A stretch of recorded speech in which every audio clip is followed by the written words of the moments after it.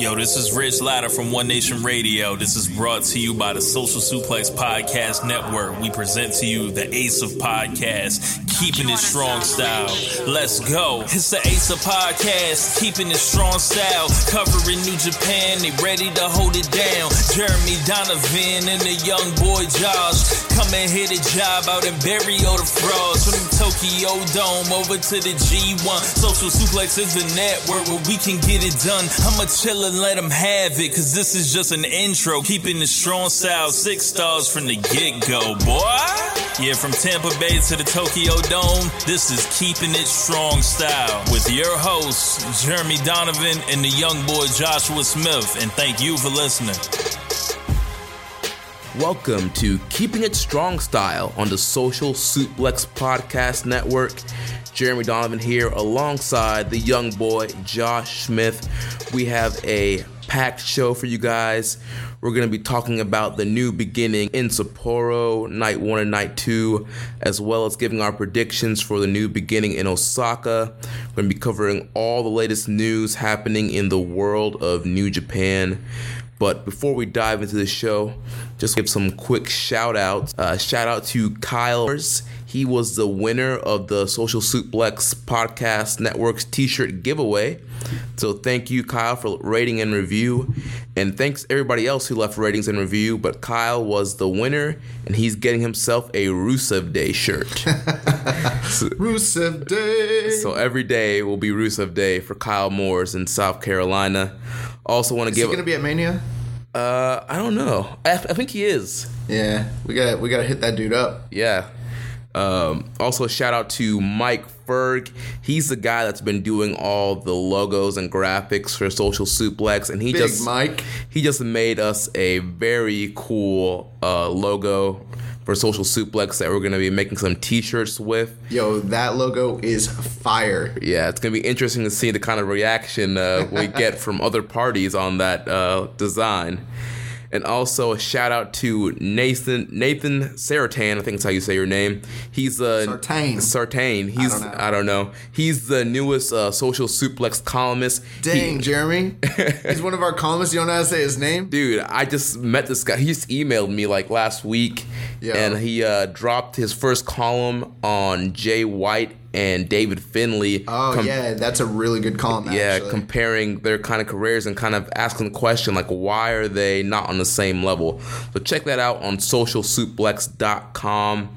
Also, something new for Social Suplex, you can subscribe to us and you will get the columns and podcasts sent directly to your email. Go to socialsuplex.com/subscribe. So I can get this sent to my email directly? Yes, directly. That'll keep me more on track, I think. All right, Josh. So like I mentioned at the top of the show, we're going to be talking about new beginning in Sapporo. Yes. 2-night show. A lot of stuff went down. There was 3 big title changes. Let me just start by saying that this has been a 1 week of wrestling overload. Considering like we had both New Japan New Beginning shows, spoiler alert, we watched other products too. We also watched the NXT Takeover. We watched the Royal Rumble. We were at an indie show last week. What show was that? Was that Ben's show? Oh, yeah, that's right. Our friend of the show and Social Suplex, Ben Schaefer, made his debut for FTW as Jimmy Flips. Yeah, we were at the FTW show, which actually pulled in a really good indie house, which kind of was surprising. Yeah, special guest appearance from Mick Foley. Yeah, we saw Mick Foley. We saw other wrestlers. Saw Jimmy Flips. And then, this weekend we were at 2 indie shows. We were at the we're at the FIP show at the Orpheum in Tampa. Yeah, we saw Darby Allin. Yo, that Darby Allin match was really good. Yeah, we saw Darby Allin wrestle, a bunch of other guys, and then we were at NXT Largo last night, and then that plus like other wrestling viewing. It's been a jam-packed couple weeks. We've watched a lot of wrestling. You can say that we're getting prepared for New Orleans. Yeah, we're trying to build up our stamina. All right, so new beginning in Sapporo. First title change. We saw Tanahashi versus Suzuki in the main event of night 1. Suzuki was able to defeat the Ace and become the new Intercontinental Champion. What do you think about this match, Josh? Okay, so we're going to start off with the big guns now. Right. So I thought that this match was truly incredible. I really, really, really, really liked this match.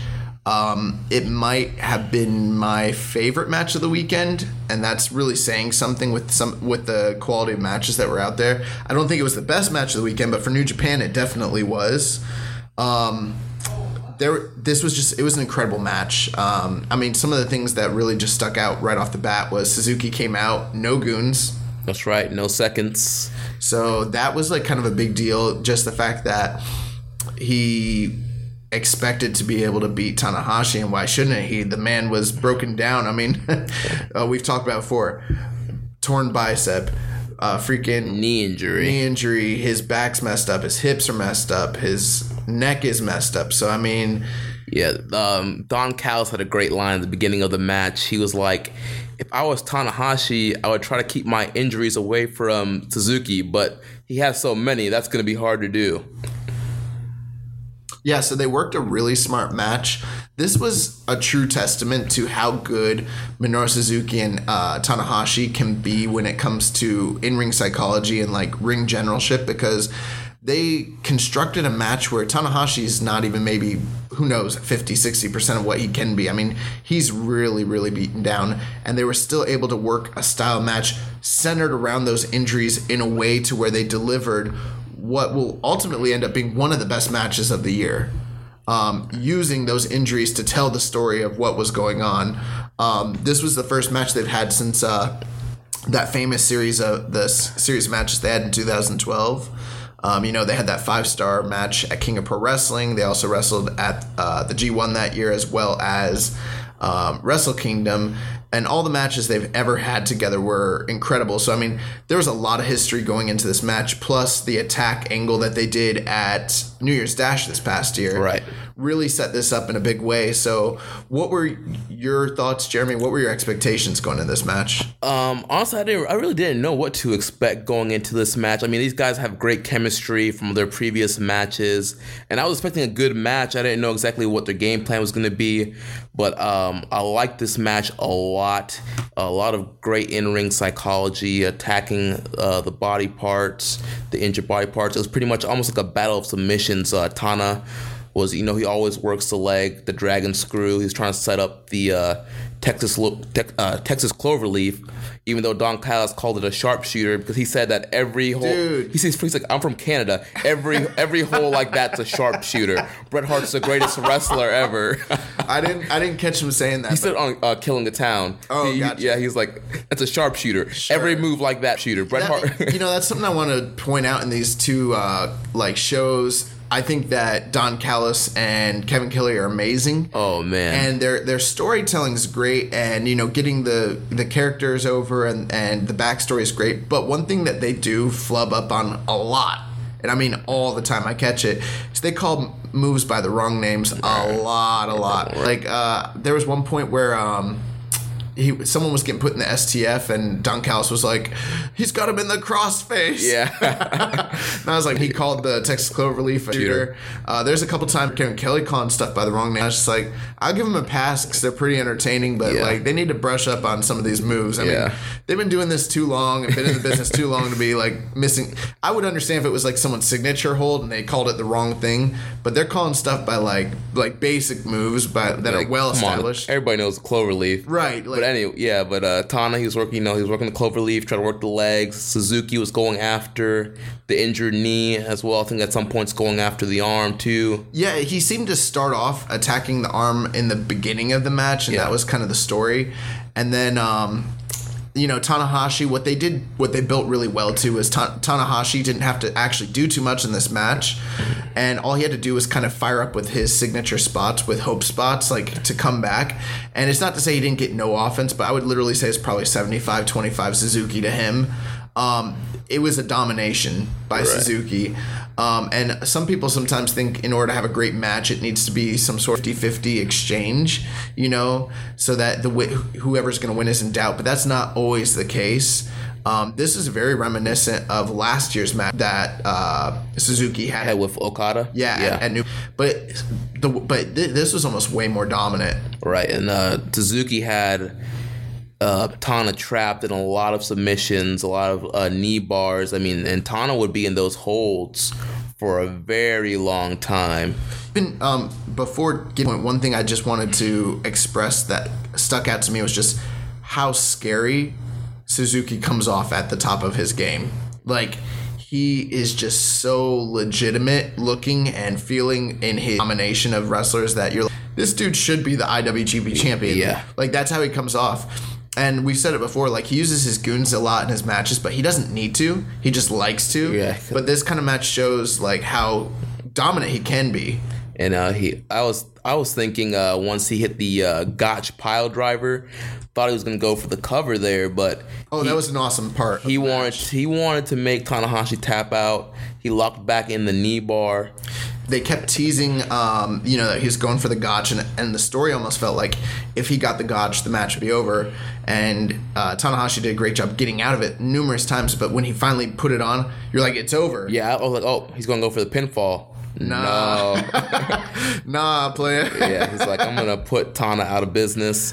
Going to lock in that knee bar. I want the submission victory. For those of you who are listening who are not New Japan fans, some matches that maybe are kind of reminiscent, but maybe not even done as well. This kind of reminded me a bit of like Brock versus Cena from SummerSlam in, 2014? I think so, yeah. Or even the Kevin Owens, Sami Zayn match they had at NXT with the ref stoppage. I mean, when sometimes you can tell an incredible story when you have a dominant heel like this.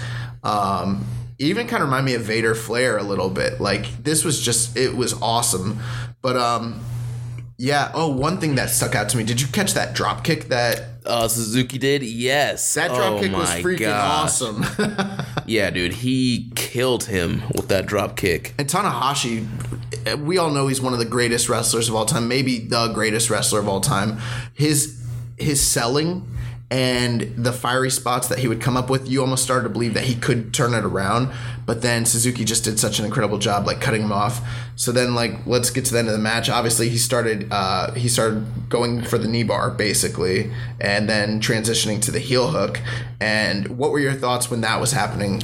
Dude, I was like, man, is Tanahashi going to tap out? I was waiting for the tap out when he had them just hooked in there. I mean, he was hooked in there, and like I mentioned this to you after I first watched it, I was like, obviously it's a work, but Suzuki is so good. He made it look like he was really wrenching that knee bar. That's what I was expecting Tanahashi to tap out at any second. Yeah, well, when he started turning for the heel hook, Jeremy's got a background in amateur wrestling, but I have a background in like jiu-jitsu and judo, that sort of thing. And one thing that separates a worked heel hook from a real heel hook, when you're executing a real heel hook, and those of you who watch the match, go back and pay attention to this. In order to really execute a heel hook, the idea is that you wrap your legs around someone's thigh so that it's isolated. What you're doing is you're attacking the knee, so you wrench up on the heel of the shin so that the shin turns one way and the heel remains the other way, so that you basically, it's one of the most dangerous things. Many rolling and jiu-jitsu tournaments have outlawed that move in general because it's so dangerous, because you can tear every ligament in the knee, the MCL, PCL, ACL, the meniscus, the patella, all of it. You can just destroy someone's knee. If you've ever seen, like, for instance, Ruzmar Palhares from UFC fame, and he's one of the dirtiest fighters of all time. He's like the master of that. He's destroyed guys' knees over the years. So, but one thing with Suzuki, because he's a real shooter, he knows how to do this. If you notice, he'll wrap his legs around, but he won't isolate the thigh. He will keep his legs apart, basically. So it looks like he's doing it. And as he's wrenching on the ankle, Tanahashi's turning his hips over, and so the ankle's turning, and the ankle's probably definitely in some sort of pain. Although he has working boots on, they give you some support and they protect you to some degree from actually having your ankle torn. Plus, you can actually, this is something a lot of people don't probably know. You can turn the boot without actually turning the foot and making it look worse than it actually is. Yeah. So these guys are master workers, but it looked so nasty. Yeah, I was just like, dude, Tana, please tap out, please. Yeah, I thought Tanahashi was definitely going to tap out. And then it started getting kind of gratuitous at one point. Yeah. That was like one of the only maybe like drawbacks was, for me, someone having... Now, I try to separate wrestling from like shoot fighting because I know they're not the same thing. There was a point in life where I stopped watching wrestling because I couldn't like separate them. I couldn't separate them, man. I remember watching a fight one time with back in TNA. I just turned it on. I hadn't been watching wrestling, and Kurt Angle was in a street fight with Abyss, and Abyss is hitting him in the head, and Kurt's just got his arms down by his like sides, and he's just like turning back, taking the punches, and I'm like, put your hands up, Kurt. Just protect your face, man. Like, that was the kind of stuff that I couldn't like separate from. But now, like, it is what it is. I understand it. They're two different art forms. But with that being said, I think some moves, for instance, like back in the 80s when shoot style was first starting up and people did not know about ground fighting. I mean, the Gracies hadn't happened, UFC had not happened, the internet had not happened. So in the 80s, like late 80s and in the 90s when UWF and PWFG and War and all these like shoot promotions were going on, you could get away with doing a heel hook or some other similar move and working it for a while and people buying that the person wasn't tapping out. But in 2018, people that are educated and know what a heel hook is, it's seconds. It only takes a few seconds and it's over. So for him to be in that move for minutes at a time, I don't know. I didn't count, but it seemed like a long time. It was a long time. And obviously Tanahashi, he refused to tap out. So Red Shoes had to stop the match and rule that Tanahashi was unable to continue. So Suzuki's your winner, your new IWGP IC champion. I thought it was brilliant, the finish, because... You know, obviously it seems at this point, and there's a lot of speculation, we don't know how long, but Tanahashi's going away. Right. But we have a built-in rematch right away. So, yeah, they took Tanahashi out on a stretcher, and so it makes you the idea that Tanahashi's supposed to be out for a while. He was pulled off the rest of his February dates, and he's been quietly pulled off the Australia shows. He's still scheduled at this point to be on Supercard of Honor and Rev Pro WrestleMania weekend. We'll see. We'll talk more about that, but we'll see. Yeah, I mean, him in the office, they're telling guys that Tanahashi will be ready for WrestleMania weekend. He doesn't need to be at this point, probably. But, yeah, I just thought, like, the fact that he didn't give up and he didn't tap out is really going to play into the story going forward when when he comes back, because it's like he didn't actually lose, but he did lose, obviously. So that's kind of the brilliance of the ref stoppage. Whereas if Tanahashi had tapped out, there's no doubt in anyone's mind what happened on that night. You know what I mean? Right. Although, let's be clear here. This guy was not going to win this match. He was done. The ref stoppage was justified. So, I mean, the story there is that you have a broken down Tanahashi who wasn't at 100%, who got beat by a despicable heel who was out hellbent to destroy him. We'll see what happens when he comes back. But I thought this match was great. I would have rated it probably like 4.5. Yeah, definitely 4.5 stars. And something I want to mention too, it's been something I thought about and I've heard other people bring up as well. How is this Suzuki title run going to be? We saw last year he had the never openweight title, and his title run wasn't that great. Oh, no, let's just not say that great. It was one of the biggest disappointments of the year. It was very bad. Yeah, it was bad. Yeah, I was trying to be nice, but yeah, it was really bad. So at one point, I'm kind of worried, like, how's his IC title run going to be? Seems like his first challenger is going to be Togi Makabe. Well, yeah, the next night they had a tag match, him and Iizuka, which kill me if I have to watch another Suzuki and Iizuka match. Oh, my God. And they were wrestling Hinare and Elgin, in a tag match. And that match was probably one of the...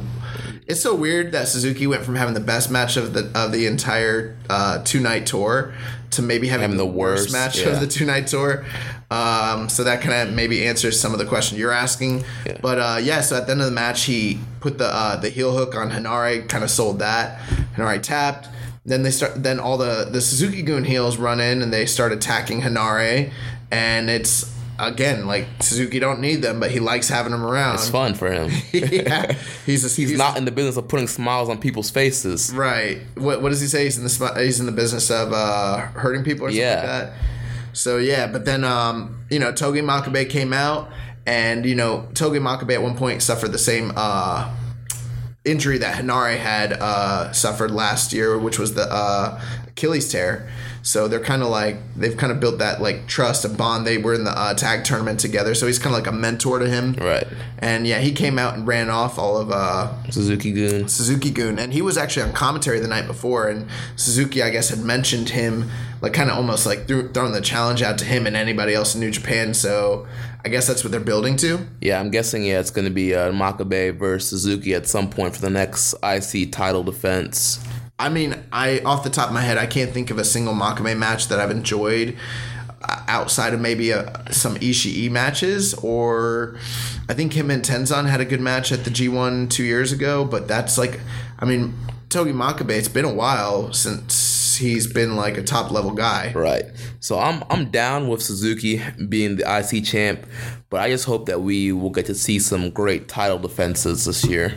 I mean, we'll talk more about this, but if his title defenses this year or anything like what his January has been like, I'm all for it. Yeah. I'm a huge Suzuki mark. When Suzuki's at his best, he's one of the best in the entire business.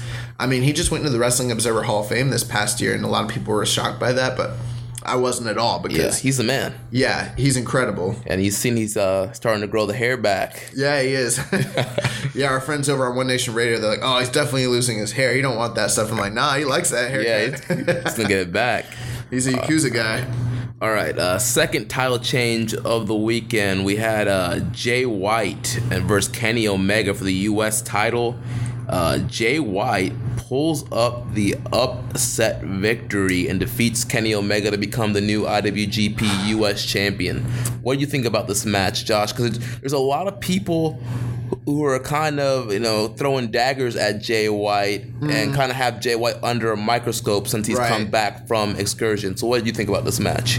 Well, I will say I wish we would have not maybe done a review, but at least predictions before this so that we could have seen where we were at. I will just go on record and say I did think Suzuki was going to beat Tanahashi for the same reasons I thought Jay White was going to beat Tanahashi the month before. The man's broken down, so I assumed at some point very soon he was going to be done. I mean, looking at the kind of shape he was in at New Year's Dash, made all the sense in the world. This match, Omega versus White, was probably the one match this weekend where I was like, I don't know what's going to happen. Mainly because Jay White coming in and the prominent position they put him in heading into Wrestle Kingdom, it seemed like this guy needs something to establish his character to make him a big deal. But after he lost to Tanahashi, it was like, then they moved him right into a feud with Omega. It's like, well, he has to win. But it didn't really seem like it would make sense for him to win. Right. I mean, Kenny is pretty much, he is the face of the U.S. expansion. Right. And the whole purpose of the U.S. title was to be a part of that U.S. expansion.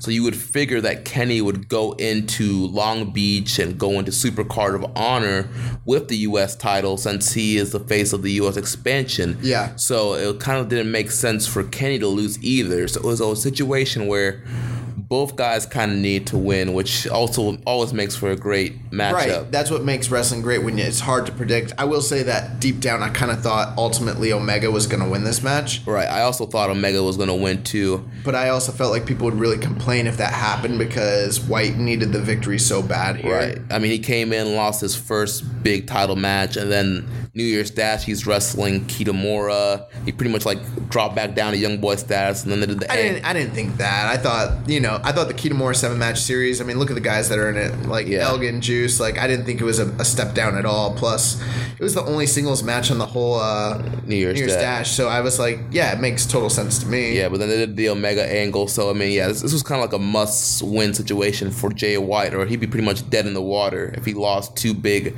title matches back-to-back. I will say this. There's been, like you said, there's been a lot of people putting this guy under a microscope, and I think that with him coming in without having really been established or built, aside from just the attacks on Tanahashi, everyone was like, he's not ready for that position.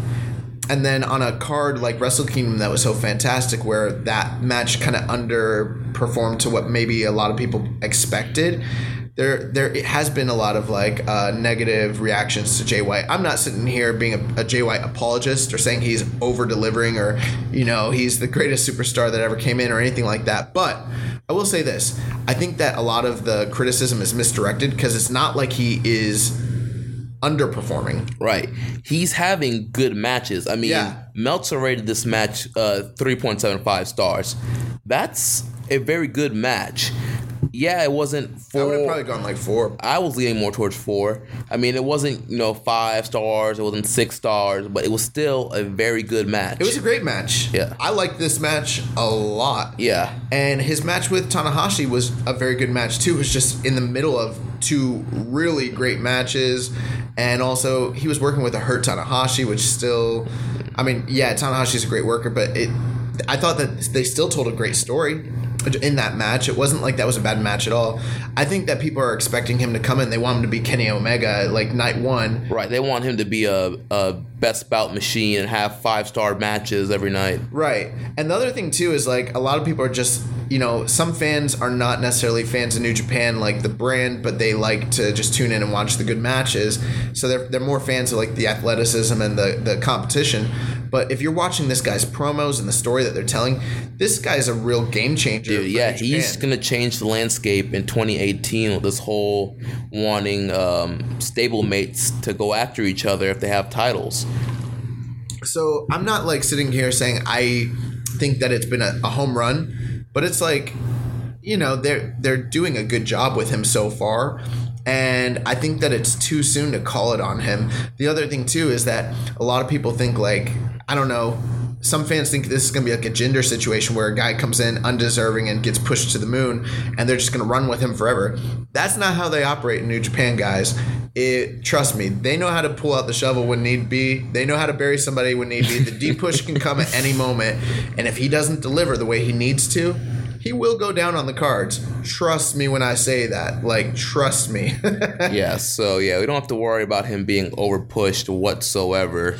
I feel like people should be a little more positive about the situation and give him a chance. But let's talk about this match. So it was all White early, like right off the bat. I mean, they started off with great striking exchanges, but then White came in and it was pretty dominant in the like early parts of this match.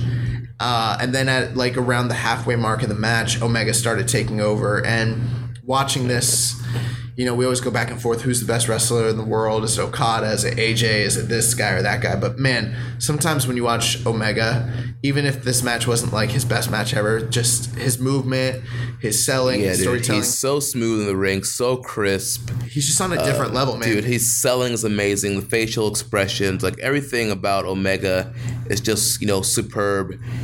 And he was killing Jay White with V-triggers. He had a vicious side to him. That when they went to the outside, that spot where he moved the whole people out of the front row and he did the powerbomb on the chairs. Yeah. Oh, that was vicious, bro. That was when like the match had already started to like turn up, but that's when the match really like turned up, and I was like, this is getting great. And then White came in, and then those V-triggers started kicking off, and I didn't count them, but it was... Dude, there was like at least like 5 or 6 of those V-triggers. It was more than that, man. Yeah, there was a lot of V-triggers. I mean, it was to the point, like, how is Jay White even, like, continuing? Like, I would figure, like, the match has to be over, like... Now, White's selling was very good in this match. I will say that. And I thought... Overall, the match was just really good. There wasn't a lot of heat for it, though. I will say that. Like some of the other matches on the card, even like the 10-man tag seemed to get a better crowd reaction. So I don't know that the New Japan fans have fully gotten behind White yet. But yeah, when Kenny started, and they were hot for Kenny, but maybe not Jay. But man, Kenny started killing him with those V-triggers. And then it started getting like kind of excessive because he hit him with a bunch of them. Right, like back to back to back. Yeah, and then he hit him with that J Driller. Yes. Oh, man. And I was like, there's no one should be getting up from that in pro wrestling. I don't care what year it is. That's Jay Briscoe's finish. So that was like, wow, that should kind of be the end. And then there was the controversial kick out. A lot of people... What did he hit him with before that kick out? I think it was a couple Snapdragons. Yeah, I think it was Snapdragon. And so what happened here, 1, 2, and all of a sudden you see Red Shoes stop the count. Mm-hmm. And for me, when I was watching it, like, I didn't see a kick out because how they cut the camera, like, it cut away from Jay White's shoulders. I don't know if they did that on purpose or not. So you couldn't see that he kicked out. Then they showed the replay, and you saw that he just barely got his shoulder off the mat, and Red Shoes was in position and called it as a kick out. Yeah, so I saw, for me, it might have been a little different because I know a lot of people watched that live and probably weren't looking for it, whereas I knew it was coming because I hadn't seen it live. I watched it on delay, and I thought it was great, to be honest with you. I thought it was smart, and I'm a big fan of smart wrestling, smart booking. And one thing, I have a criticism of wrestling today where I see all the time where guys' shoulders aren't actually down. Maybe one shoulder is, but they're in position and it's time for the ref to start counting, so they just do. And the ref's not actually looking. And I'm an old school fan, man. I remember in the old school days where guys would be pinned and the ref would reach under there. Yeah. I mean, like, for me in the amateur wrestling background, when you're on your back, the referee's there the whole time. Checking to see if your shoulders are down so he can call the pin. So it was definitely great officiating. I know a lot of times we knock the officiating in New Japan. Oh, the officiating was still atrocious. Yeah, I mean, it's still horrible. Let's not. No, I'm not giving them like a praise for the whole weekend, but in that one instance, Red Shoes was right there. He saw his shoulder wasn't down and was able to call the kick out. I thought that too. Another thing that I don't like is when guys kick out and their shoulders don't come off the mat, but their legs kick up, so the ref calls it. So I like it when there's consistency and what the rules are supposed to be, because it's supposed to be a sport. And when his shoulder came up a lot, I saw it, but I'm sure a lot of people weren't looking for it, and the fans were probably confused because one thing with wrestling, everything's supposed to be over dramatized so everyone in the arena can see it. So that might have been why it got the reaction it did. But on the replay, I mean, it was a good call. I thought it was smart, and I liked it. Plus, it added it was different. Like, and it's cool to have something different. Yeah, it was similar to like when Kevin Owens put his one finger to do the rope break at WrestleMania last year. One thing I did not like, though, was, and I feel like, Jay White is still trying to find his character. When he was hit, he got hit with like those two kneeled V-triggers, and then he started doing a weird laugh. Like he was almost like a Joker, like kind of. I don't know, like he was like Mick Foley in 1992 or something. Like I didn't really dig that so much. I feel like this guy still needs to find his character a bit, but his in-ring work is great. So I thought that was kind of weird. Right, and I think part of it too, like, I'm sure he's so used to working in babyface and using more of a high-flying offense. Right. So this is definitely a big change for him, working heel, not doing as much high-flying. So definitely, it's going to take him some time to adjust to that. Getting to the end of the match, though, the thing that really brought it down for me was when they started hitting. He got hit with so many V-triggers, and then he did that spot where he was trying to put him in the one-wing angel, and he couldn't even do it because he was slumping. And I was like, this should be a stoppage right here. And he can't defend himself. It was almost like Tanahashi stuff. Like, he's unable to compete, so stop the match. But then he slowly started working his way, started hitting Saito suplexes. There was one suplex, it was like a reverse sleeper, and Kenny landed on his head. I did not like that at all. It was really dangerous, but he must be okay, I suppose. You never know with wrestlers, I guess. Right. But and then he just started like working his way back, and I was like, I just can't believe that. I couldn't actually suspend my disbelief enough to believe that he could have come back with how bad he got beat. Yeah, he took too much punishment for a comeback. So but then he did come back, and he caught Kenny with the first. He hit him with the Kiwi Crusher. He kicked out. Hit him with the Sling Blade or the Blade Runner. Blade Runner. Kicked out of that, that was a big moment because no one's kicked out of that yet. I don't think. Did Tanahashi kick out of that? I don't think he hit Tana with it, did he? I don't remember. I'd have to go back. Yeah. But then it looked like he was going to get put up for the one-winged angel, and then he slipped out the back and he hit the Blade Runner again and got the pinfall. 1, 2, 3, and it was clean. And I knew what the outcome of the match was before it happened when I saw it, but I assumed there was some sort of shenanigans. Yeah, same here. I also knew the result of the match before I was able to watch it, and so I just assumed, I'm like, I saw some stuff about the Bullet Club. I'm like, I'm sure Cody must have ran out there and accidentally caused a distraction. And Jay White picked the one off distraction, but no, Jay White beat Kenny Omega clean. One interesting thing was they had Okada out there for commentary. Yeah. Yeah, and I don't know how that played into like the Japanese side of the storyline, but that was very interesting that they have the leader of that faction out there watching this match. And yeah, Jay White got the biggest win of his entire career, on night 2, which was a big deal. They also, one thing worth noting, neither night was sold out, if you noticed. Right. But they drew better for night 2. With Jay White and Kenny Omega. Kenny versus Suzuki and Tanahashi. It's a little surprising. It wasn't much better, but they did pull in a bigger house for that. And so after this match, we had a great angle. So, oh man, incredible angle. Yeah. So Cody and actually Hangman Page comes out first. Hangman comes out immediately. He challenges Jay White for the U.S. title. Well, he was about to. Right. Well, I mean, he picked the belt up. He picked the belt up. He didn't get any words out. Right. He didn't cut a promo or anything, but obviously you can tell that's what his intentions were. Kenny rips the belt away from Hangman Page, gives it back to Jay White. Mm-hmm. Then Jay White leaves. Out comes Cody. Telling him like he took away Hangman's moment. Like, I'm sorry you lost the title. Yeah, it was starting to get heated. And then I think Skrull and Nick Jackson was already out there, so Nick was in the ring, and Marty comes out. So now you've got a bunch of guys, and it started heating up. They started pushing each other, Cody and Kenny, and Hangman's just like looking so pissed, but he's kind of like the third banana to what's going on with them. And then Matt comes out.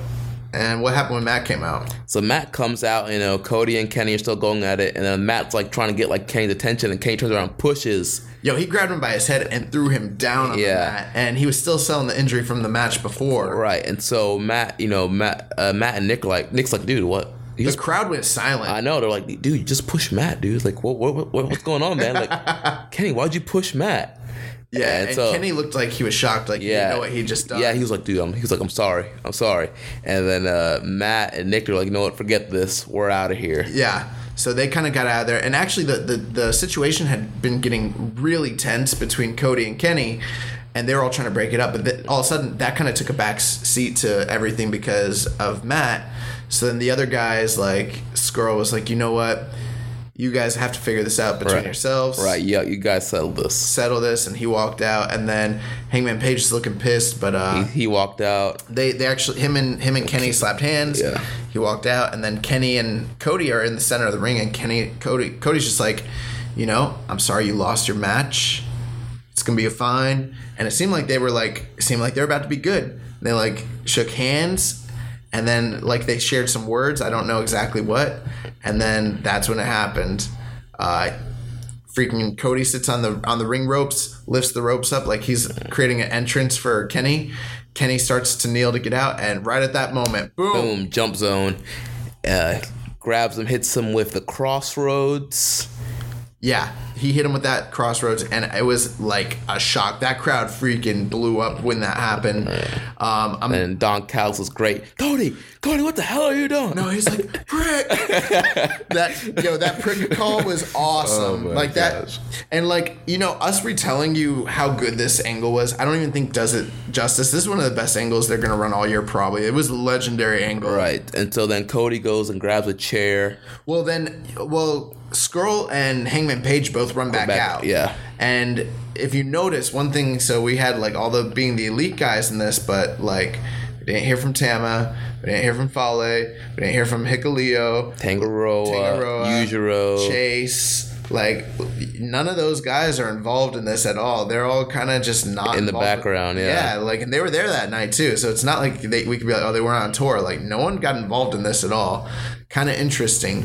But anyways, one thing he kept telling Kenny was he kept telling Kenny that he stole Hangman's moment. Right. He's like, this was his moment.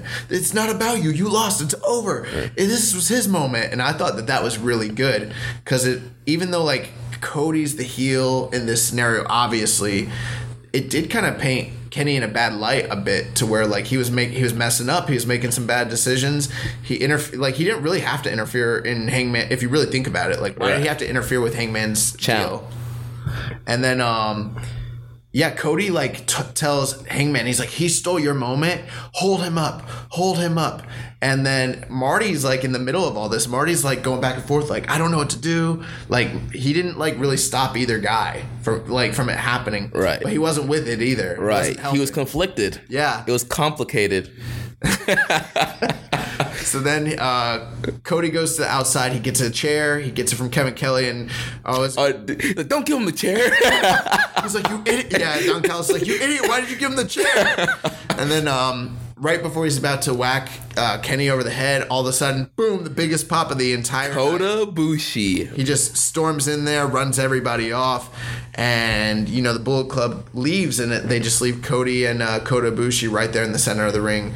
How did you react to this, Jeremy? Dude, I was marking out, this Golden Lovers angle has been played out for such a long time, and the anticipation of the Ibushi Omega match, it's been at an all-time high the last couple of years. Everybody is trying to predict when the match is going to happen. A lot of people thought it was going to happen at Wrestle Kingdom this year, and so it was just a great moment. You see them kind of like talking to each other. Like at first, Kenny's like he's kind of rejecting Kota. At first, looked like, but then eventually they embrace and get the big hug. Crowd goes wild. The Golden Lovers are back together. Yeah, when they finally hugged, it was, and then the confetti came down. It was like, dude, this is a big moment. And I mean, guys, if you have been watching New Japan for a while or you're new to it, you have to understand like this storyline between these two goes back to like 2015. And I mean, obviously they tagged before that, but like in New Japan, like it goes back to a look, literally. Like when Ibushi was getting attacked by the Bullet Club and by AJ Styles, I think it was after, it wasn't the G1, it was probably after, maybe not King of Pro Wrestling, but it was definitely, he won the New Japan Cup, I believe, and then he challenged AJ. Yeah. Invasion Attack. It was after Invasion Attack, and they attacked Ibushi, and Omega was part of the Bullet Club, and he was conflicted, and he gave Kota Ibushi this look, and they've been teasing it since that time. Yeah. And they've kept them apart. I mean, we've seen after the G1 when this past year when Kenny lost and he got embraced by Kota Ibushi backstage, that was like they've been building this up slowly but surely. And one thing that's amazing about New Japan, unlike some of the other like major companies that are out there, they don't like tease something and not pay it off. Right. Like if they tease it, like there's going to be a payoff for it. They're not going to expect you to forget and then don't, fulfill what they're teasing. They don't make you forget like, oh, these guys used to tag at one point and then like just randomly throw them together at like a Road 2 show for no reason. Right. With no like build or anything like that. So I mean, this has been building. And then obviously the Cody and Kenny thing has been building for pretty much since Cody's been in the Bullet Club. Yes, the whole time. Yeah. And but really it started at Dominion. Right, with the whole throwing a towel in. Yeah. So I mean, this is brilliant. I mean, this is booking, like this is a masterwork in booking. And then they continued the angle on the latest 2 episodes of Being the Elite. Plus the backstage comments too with the afterwards with Cody and the Young Bucks. I mean, like it's really good stuff. Right, and the one Being the Elite, you see at the end, you see Omega and Kota Ibushi go in the Young Bucks hotel room in Japan, and then the latest episode you see Matt Jackson being doesn't know what side he wants to be on. He's wearing both of the t-shirts. Yeah, when it kept cutting back and forth, and then one scene he was wearing Kenny's shirt, and then the next scene he's wearing the Cody shirt. Yeah, but they didn't like point it out. It's just very subtle. Yeah. I was like, that is so, bro. I was dying laughing. And then at the end of that, we saw the big news. Nick Jackson, he saw the future Super Card of Honor. It's going to be Kenny Omega versus Cody, and we're going to be there. Yo, when Nick was like falling on the ground and he's just like, he has the one arm up and he's got like this pained look and he's seeing the vision, I was like, this is so great. Like, oh my God. Yeah. And I heard rumors that they were planning to do this match there, but I didn't actually think it was going to happen or get announced this soon. So the fact that it's already like announced and Strong Style Evolved hasn't even happened yet, and we have all these, Honor Rising and everything like that. I'm not sure what's going to happen between now and then. Right. I mean, things are going to heat up. And, we got a lot of questions surrounding this angle. All our questions are about this angle this week, probably, huh? Yeah, they are. So, first question comes from Kyle Moores, and he asks, is this the beginning of the end for the Elite? I think it's definitely the beginning of a split, maybe in Bullet Club. I think this might be actually the start for the Elite, and we might see a Elite faction of maybe the Young Bucks, Kenny and Kota Ibushi. Well, you know something, Mean Gene. No, I'm just playing. When Kenny first took over, when was that? That was in 2016? Yeah. Yeah. So in the beginning of 2016, he's talked about this, and so have the Young Bucks, where they expected the Bullet Club to end and the Elite to be their own thing. And so I think that's where they always originally thought they were going to go. But then, New Japan didn't want to go that way. It was too marketable to keep the Bullet Club viable as a brand. And obviously, and then they blew up with the Hot Topic deal. They've been killing it this past year. And I think this last year, from a marketing standpoint, has been like a landmark year for all those guys involved with it. However, with that being said, I think the fear was, if you take Kenny and you take the Young Bucks out of the Bullet Club, what do you have left at that point? And that was in 2016. That was hot on the tail of them losing Gallows, Anderson and AJ. And so it was almost too soon for them to break off, because then it's like you just lost 6 of your biggest core guys. But if they split off in 2018, I mean, you've got Cody, you've got Skrull, you've got Hangman, you've got Yujiro, you got all the Tongans. You got all the Tongans, you got Chase Owens. He's Tongan. He's not even an honorary Tongan anymore. He's a real Tongan now. So with that being said, I could hypothetically, from a marketing standpoint, see where it might be better for them, to where they can now go off and they can license and merchandise the Elite and still license and merchandise the Bullet Club, because I'm pretty sure they don't want the Bullet Club going away. Right. I mean, that's for money license. Yeah, that's like lighting money on fire, like completely breaking that group up. But I think that was what the and then that was the problem last year when Cody and Kenny were teasing their dissension. It was like, well, what will happen to the Bullet Club if that happens? You know what I mean? Right. At the time, it seemed like, wow, like what would happen? But at this point, it seems like, even though over the past year, the Bullet Club, and maybe the past 2 years, the Bullet Club to me is almost not even really a faction. It's just like a group of guys that wear the same T-shirt. That wear the same T-shirt. They're not what they were when Prince Devitt was running it, and they weren't what the original Bullet Club is. A totally different thing than when AJ was running it, to be honest. And then since Omega took over, it's been completely different. That being said, they have enough strength in talent and characters to where the group could hypothetically continue without Kenny and the Young Bucks if it had to at this point. Definitely. Yeah, there's a lot of different options they can do with that. And so next, Kyle had another question. Do you think that the Elite's going to split off? I think it's possible. I think they almost at this point would have to, unless they kick Cody out, because Cody and Kenny cannot coexist in the same faction. They'd either have to kick Cody out and Cody's gone, or if Kenny's gone, then I would say, in my opinion, the Young Bucks, now they don't have to do this, but it would almost seem stupid to not have the Bucks go with him, because there's so much marketing ability with the Young Bucks and Kenny, to where why would they not go with him? That's where the money is. Right. And for all the promoters out there in Ring of Honor, New Japan, and PWG, it would not make sense to not keep that tandem together. That'd be like breaking up the New Day. You know what I mean? Right. It's stupid at this point. So they would probably have to stay together. And then I'm still wondering, like, what happens to being the Elite? Right. Because obviously, like, Cody and Hangman Page and Skrull are involved in that. And so this is really hard to call. Dude, this is going to like shift the whole foundation of the Bullet Club and how they do everything. So Kyle had another question. He asked, could Hangman Page increase his stock for a strong match against Jay White? Well, I think he's been increasing his stock over the past year or so, having good matches or, good showings in matches. I think he does too much babyface stuff to be a top heel. Or out there doing shooting star shoulder presses from the apron stuff, man, like the flip over, like burning lariat that he does. I mean, it's all cool stuff, but I don't know how I feel about a match between him and Jay White. I don't even know if that match is gonna happen. they teased it, but I mean, Honor Rising is coming up. Why not give Jay White his first defense in his former Excursion promotion against Hangman? I think Hangman Page has a problem with charisma. That's kind of where he lacks. In ring ability and like athleticism, he's great. He's incredible for a guy his size. I don't know too many guys his size that can do the things he does. But could him and Jay White, I think that Jay White and Hangman Page could both raise their stock if they have a strong match against each other. Definitely. I mean, in a way, Hangman's more established than Jay White is. He is. Yeah.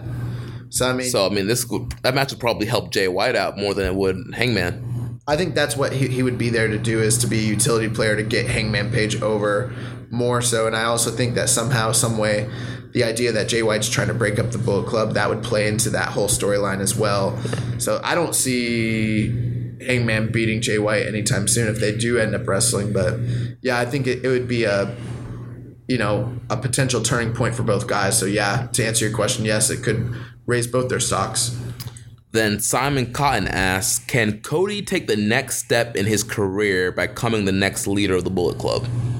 I don't know. Simon, I'm not really, I don't know what's going to happen, bro. Like, I'm too torn. I hope that they know what they're doing. I mean, if they wanted to make the Bullet Club more heelish, back to like the heel roots, I mean, going with Cody as a leader could be good, and it definitely could increase his, notoriety in Japan. Yeah, so I mean, it could help him in Japan for sure, and I think that's maybe.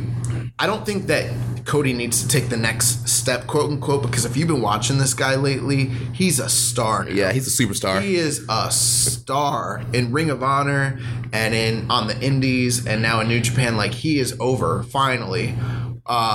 With that being said, I think he could still become a bigger star in New Japan, and I think that this entire storyline can catapult him to there.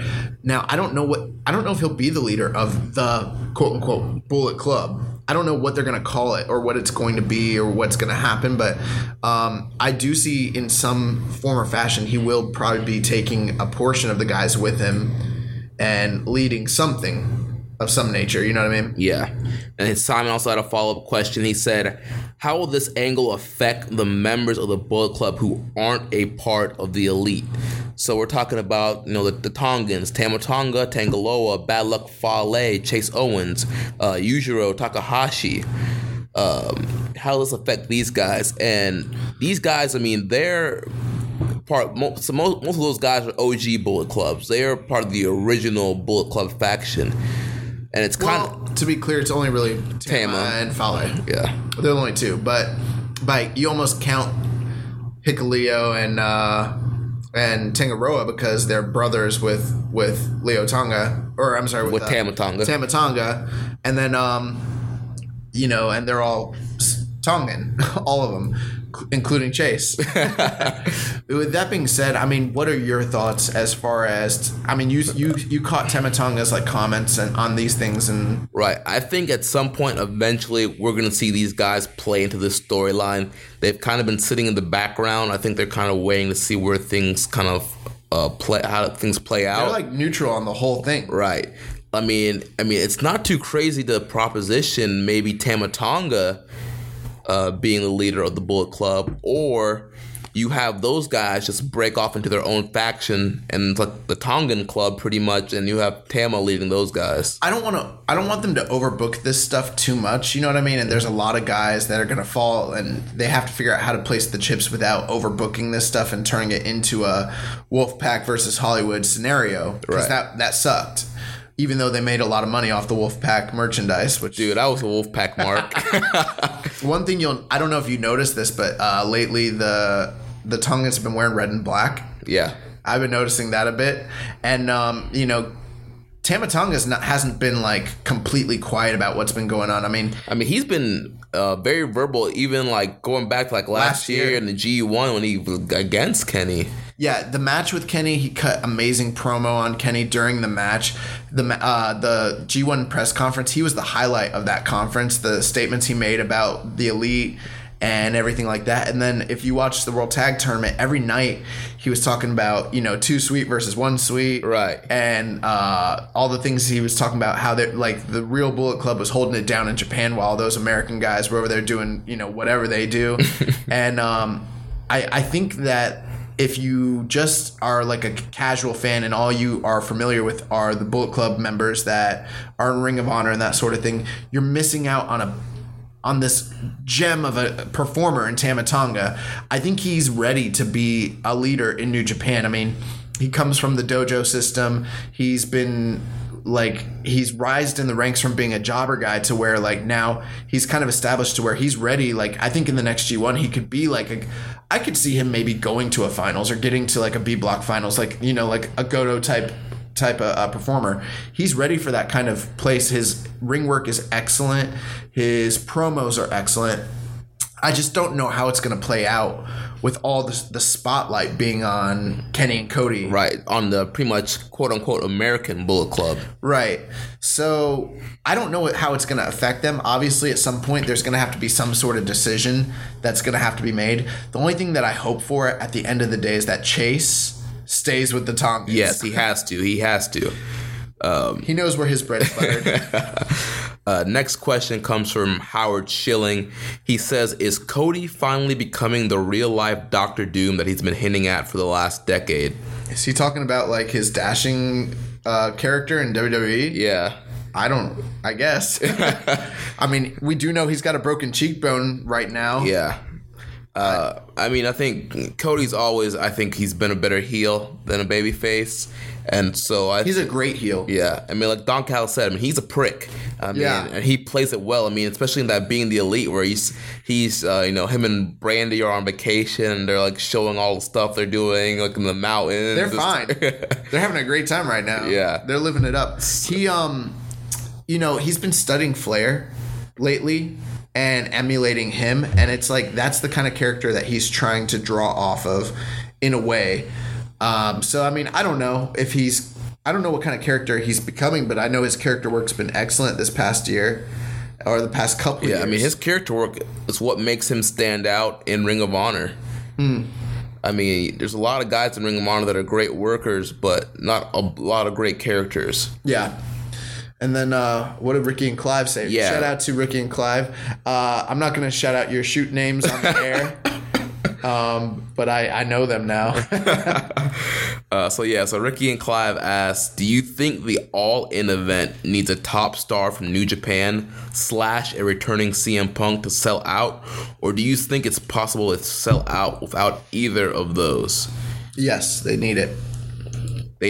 Well, first of all, I mean, they already have a top New Japan star and Kenny Omega booked on the show. And let's not kid ourselves. Cody is one of the top drawing stars in the world right now. Now, on the indies, yes, the indies don't draw the way that WWE is. So we're not talking WWE numbers here, but this is a guy who's pulled 2 of the biggest houses in North America in the past, year.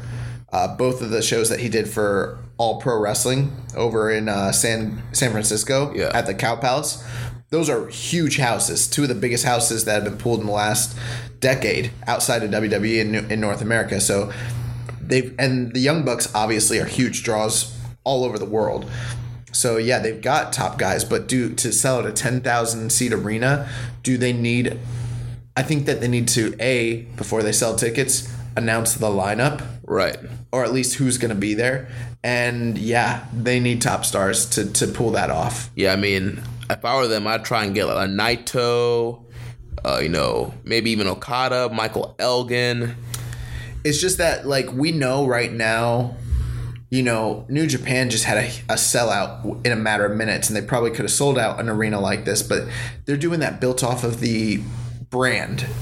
I mean, yes, it is the wrestlers, but we don't even know who's coming to Strong Style Evolved yet. It's the brand at this point, and that's how strong the brand is. But, Ring of Honor, they're running a big arena during WrestleMania weekend, and it's not sold out yet. And they're running a fraction of what All In is supposed to be, maybe half of what All In is supposed to be, and they're still not sold out.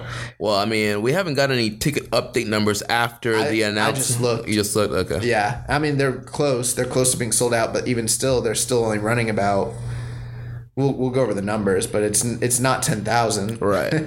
So this is not a branded event, just to be clear, even though it's probably technically, I guess you could consider it as one, but like it's not like New Japan's coming to America.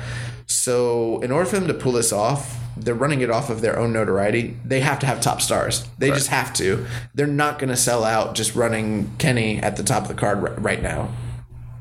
It's not going to happen. They need something bigger to, like, they need a master card to do it.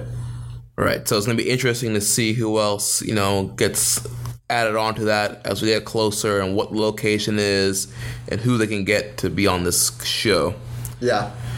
All right, and so there was one more title change that happened in New Beginning in Sapporo, and it was during the Young Bucks versus Roppongi 3K for the junior heavyweight tag titles, and this was probably one of the best Young Buck match in New Japan. Yeah, it was one of the best Young Buck matches I've ever seen. Period, yeah. Period. It was the best Roppongi 3K that we've seen in their short time, like, teaming up, in New Japan so far. This match was great. I mean, really, really, really, really great. And something I really enjoyed about this match was the storytelling. So if you remember, we talked about their match at Wrestle Kingdom. We mentioned how they took out Rocky Romero and Sho and Yo were almost lost without their coach. Him. It's like a football team, like without a coach calling the plays for them. They can only get so far. So in this match, the Young Bucks once again did try to take out Rocky Romero, but they failed. And Rocky Romero was there the whole match. So Sho and Yo had their coach in their corner, helping them call the plays. Well, what I liked about it was how the beginning of the match started off with a very, very strong and exciting early shine from Roppongi 3K. So Roppongi 3K was dominant the way that you see a lot of tag team matches when the faces shine up the heels. And then as soon, like literally the moment that the Young Bucks got the upper hand and cut them off, they started chasing Rocky Romero immediately. Right. So like that was brilliant storytelling, because they're like, you know what? Before we even try to inflict any damage or anything, now that we have our spot, let's pick our spot. Right. Let's get rid of their coach. Let's get rid of their coach and put them back down a peg. And they chased Rocky Romero all the way up the ramp. Rocky started running it. And it's just so funny because Rocky Romero is one of the premier like juniors in the world. He's not like a stooge. Right. You know what I mean? But playing a manager, he plays an excellent stooge. Like he ran like he was scared for his life. And these guys, he's been wrestling for like a decade. Ever, yeah. And he ran all the way to the back. And then the Bucks chased him all the way to the backstage, and you can hear him being like, and then they brought him out, and they're like, let's do it again, Matt. And they set him up like they're gonna powerbomb him right on the ramp, which I was like, dang it, they're gonna do it again. I thought they were gonna do it, and then Sho and Yo learned from their mistake and they stopped it. And when the fight started breaking out there, I was like, okay, this match is already really, really good. And then Matt did that flipping senton right off the stage onto Roppongi 3K, laid them all out. But then when he came down, he landed, he just kind of like just slightly tweaked his back. Right. And the back was already previously injured in the Wrestle Kingdom match. So he aggravated that injury, and that was the downfall for the Young Bucks. I will say that like his selling from that point on was just incredible. Dude, for all these old timers that, say the Young Bucks are just video game wrestlers and they can't sell and blah, blah, blah. Like, watch this match. Like, Matt Jackson was excellent here. Well, a lot of times when the Young Bucks sell stuff, they do it in a cartoonish, like over-the-top way to where it is funny and it's entertaining. It's like comedy wrestling. Right. This was not that at all. Yeah, this was like serious. Like, this was serious. Like, I'm in deadly pain right now. I need to tag Nick as soon as I possibly can. Yeah, and there was one thing I liked about this match was when they did the double powerbomb onto either Sho or Yo, I don't remember who it was, onto the apron. Yes. And then Kevin Kelly's like, shout out to KO. Because for those of you that don't know, like Kevin Owens is like really good friends with the Young Bucks. So that was interesting. But what I loved about this match was the ebbs and flows in the like storytelling. Because in the beginning, obviously, like, the Young Bucks were the heels, and Sho and Yo are the white meat baby faces. And once they came back from that apron spot, like Yo was in there, and Yo's like the Ricky Morton of their team. He's always the face in peril, and they did an excellent job like cutting him off and beating him up, and every time he kept trying to, but like Matt was clearly in pain the whole time. Like Matt's still selling the back, but they're working like excellent like psychology to where they're working around his back pain to still dominate the match, Right.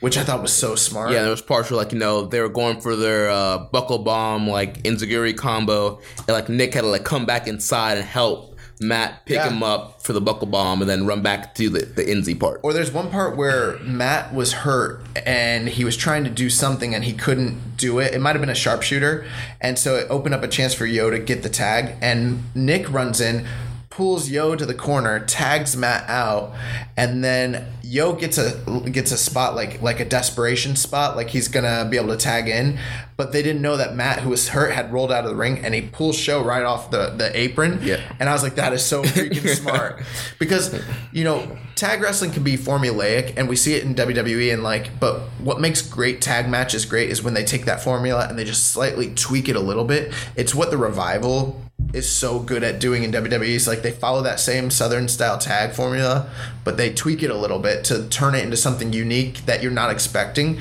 and then it changes your like expectations of a match, and it takes you on a better like dramatic ride. You know what I mean? Right. And then there's one point in the match where Show and Yo hit the 3K on the apron. I believe it was to Nick Jackson. What's the 3K? That's like their like 3D looking move where like one guy picks up for the flapjack and the other guy catches a flatliner kind of thing. Matt took a crazy bump to the outside at one point, and you could see his whole side was red. Yeah. He must have got like skinned alive. But I mean, there were so many spots that they did. This to me was like the epitome of like Southern style tag wrestling from the 80s mixed in with like that X Division Junior like style from the 2000s. This is like the perfect blend of those two styles of wrestling to like, I'm like, this is like masterclass in tag team wrestling right now. I thought this match was incredible. And then, I don't know. At one point then, Matt became the face in peril. Right, and and all of a sudden, like, the people that were cheering for Show and Yo, they started cheering for the Young Bucks because Matt became the face in peril. And you don't see ever where, like, the heel team is dominating, and then it flips, and then all of a sudden, like, they're trying to get a hot tag. And he's trying desperately the whole match to get Nick into the match. Yeah. I thought that was so smart. And something else, too, in the storytelling, not only did they call back to the Wrestle Kingdom match with certain stuff, they also called back to the Roppongi Vice matches. Yeah. If you remember in those matches, Trent Beretta, he was a partner that was taken out with the big dive on the ramp, and then he had to come... well, that was at Wrestle Kingdom, but if you remember even going further back, they'd done the same storyline when they lost the titles to the Young Bucks, because Rocky Romero was the one that was hurt, and Trent Beretta was left on the inside. So they're like calling back to that entire feud in general, which is so smart. What I loved about this too is like, I remember watching one of my favorite tag matches of all time is the Midnight Express versus the Fantastics. There's a match from Worldwide in 1988, and they do 2 face in peril spots, which is different because you always see the one face in peril and then the hot tag, and then you go for the finish. But they did two of them where both guys on the team ended up getting injured, and then the Midnight Express gets caught at the end and gets rolled up. This was almost like that, except in reverse, where each team had a face in peril spot, which was really great. And I mean, like, they did a lot of, like, we're not even covering all the high spots and the crazy, like, signature moves that these guys did. They kept killing those guys with I don't know what the Bucks are calling it, but when they stretch them out and then they flip up. Yeah. I don't think there's a name for it, but yeah, pretty much like one stretches them out, and then on the outside they did like a swanton, and the inside they did a 450 onto it. Oh, that was crazy. But then, so we get to basically the final of the match, where Matt, he has Yo locked in the sharpshooter, but his back was in so much pain he couldn't hold a sharpshooter. He tries to go for it again. The second time he gets rolled up. 1, 2, 3. And Roppongi 3K are now 2-time IWGP Junior Heavyweight Tag Champs. Kind of surprised. I'm not surprised in the sense that it seemed like Show and Yo probably needed the win to keep the feud going, because if they lost, that's it. That's it, yeah. But I was surprised they did this like a month later after they just took the titles off them. But yeah, I mean, this was probably the right way to go. If they were going to make the match this soon, this is what had to happen. So I don't know. I thought that match was really incredible. Like, I can't praise it enough. If you love tag wrestling or you like, flipping action, high spots, like shout out Rich Latta. The whole time I was watching, I was like, dude, Rich's got to see this match. Yeah. It's really, really, really, really, really good. So that was awesome. That was probably, aside from Tanahashi and Suzuki, that was probably the second best match of that weekend. Yeah, definitely. Yeah. And then something else on New Beginning in Sapporo, we had 2 more matches in the Kitamura 7-match series. On night 1, he faced Big Michael Elgin. Night 2, he faced Juice Robinson. Thoughts on Kitamura's performance? I thought Kitamura was very good in both matches. I thought, this is just my opinion, I thought the Elgin match was maybe better. I don't know, did you like the Juice match better? Or? No, I like the Elgin match better, and I thought it was very interesting in Kitamura's backstage promos. He was like, I was looking forward to this. I saw it as like a power clash, like a U.S. strong man against a Japanese strong man. He's like, I wasn't strong enough. I'm a big fan of the Haas style matches. Some of my favorite like New Japan matches always involve like Vader and Bam Bam Bigelow and like Hashimoto and Tenzan, like big guys like that. So I love the bruiserweights and like the Haas style matches. So I like that match a lot. I thought that I think Kitamura's getting better, like pretty quickly. I'm excited to see what ends up happening with the 7-match series just in general. So far, they have the first 6 matches all outlined. We know the dates. We don't know who his 7th opponent's going to be. So far, he's lost all 3 matches. Right. Because he's fought. His first challenge was with Jay White. Yeah. And he did well in that match, but he got caught because Jay White kept going for the knee and took him out and kind of cut him down to size. Right.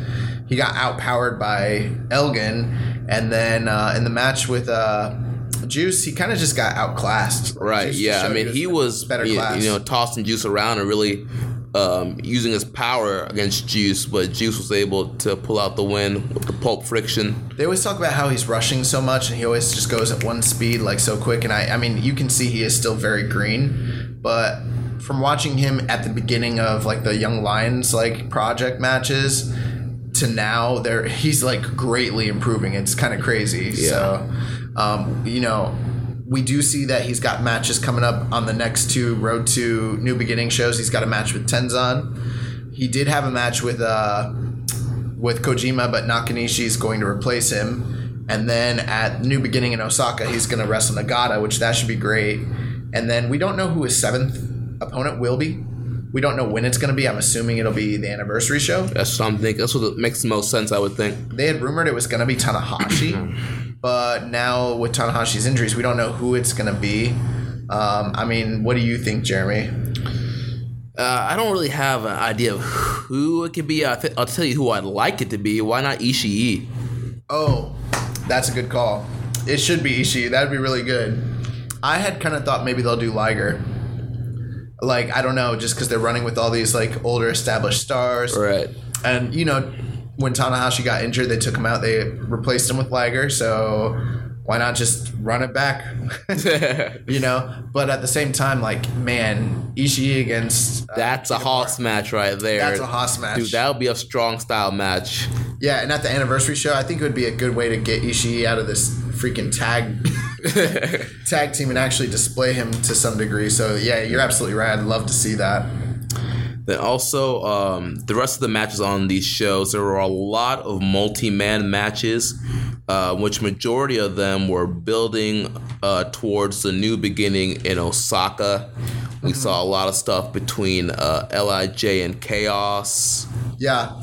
I mean, on the first night, a couple things was like, we saw a lot of LIJ and Chaos matchups. I kind of thought in the 6-man tag that they did with LIJ and Chaos, and that was with Yoshihashi and Naito on the teams.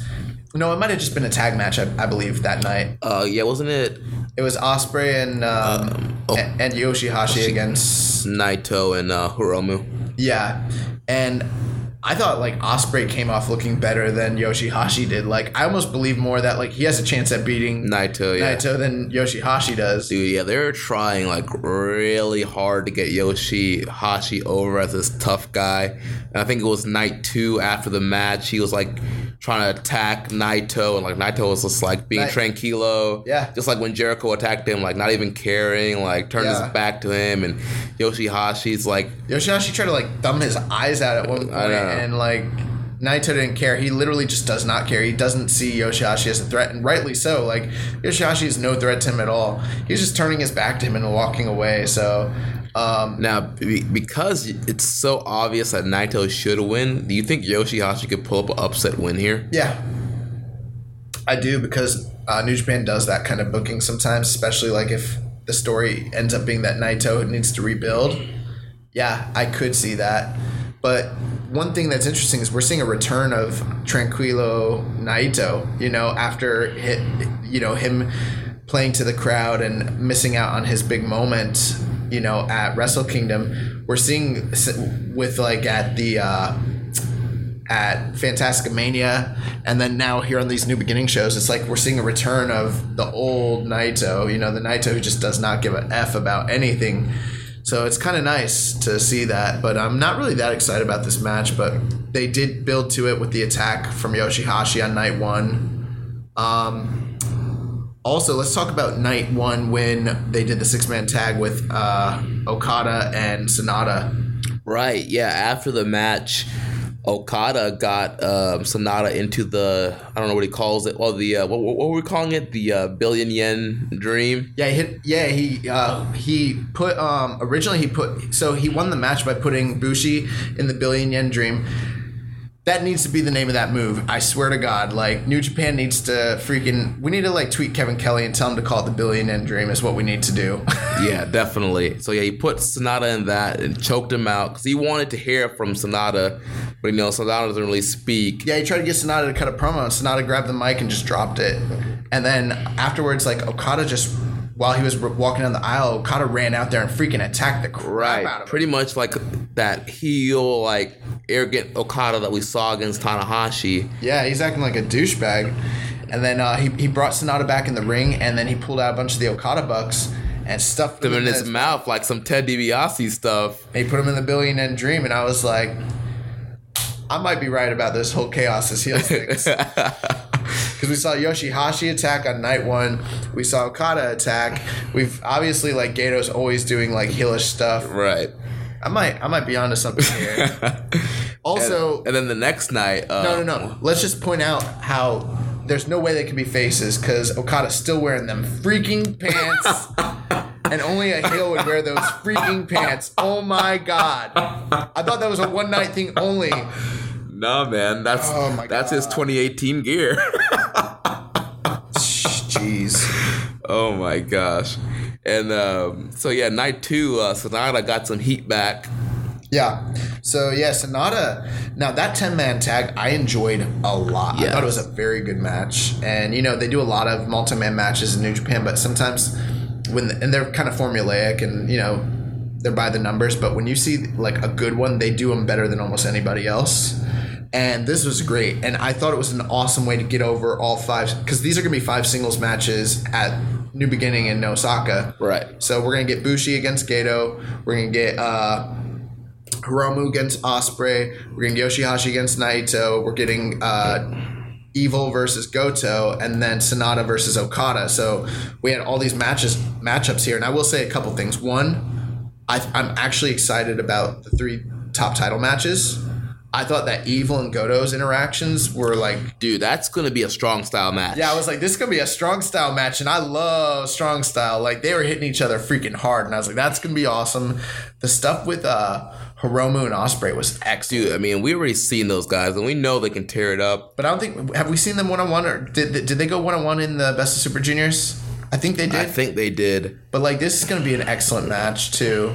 And then the stuff with Okada and Sonata was really good during that match. Sonata's just... We talk about this all the time, and he's just phenomenal in the ring. I mean, he doesn't... His character and, is not the best or whatever, but when it comes to wrestling, man, Sonata, he's a man. Did you notice that Chaos attacked LIJ to start the match off? Yeah. Before the bell rang? Yeah. They're heels! They're heels! God damn, they're heels! No, but...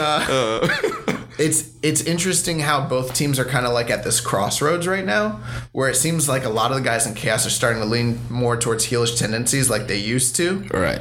And I'm like, like we might be seeing like a heel turn. Like, I don't know. It's been I remember when CM Punk turned heel in the middle of his long title reign. Like, maybe we're seeing that from Okada.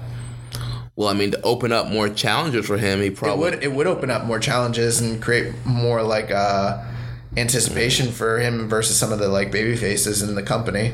Right, sure. Right. I mean, especially who knows? I mean, Okada could hold his title for the rest of this year, so he would need he could lose it in like a couple weeks. Yeah, I mean, we're gonna go over our predictions here in a minute, but yeah, I will say this also: Sonata was super over in this match.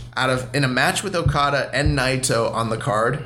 In the same match, Sonata was the star of this match. Well, I mean, I think the crowd, they recognize the talent that Sonata has, and he's been there for a while. They've watched him kind of evolve, and, they love seeing him wrestle, and they probably think it's cool that he's finally getting an opportunity like this. Well, the match ended with Sonata going over, getting the skull end on Gato, which is definitely the right way to go to build towards the match coming up. And then Sonata cut a promo at the end. I don't even know what he said, but I watched the English translation of the promo. He was like, Okada, you want me to talk? I'll talk. I'm going to beat you. I'm going to destroy you, something like that in Osaka, and then drop the mic.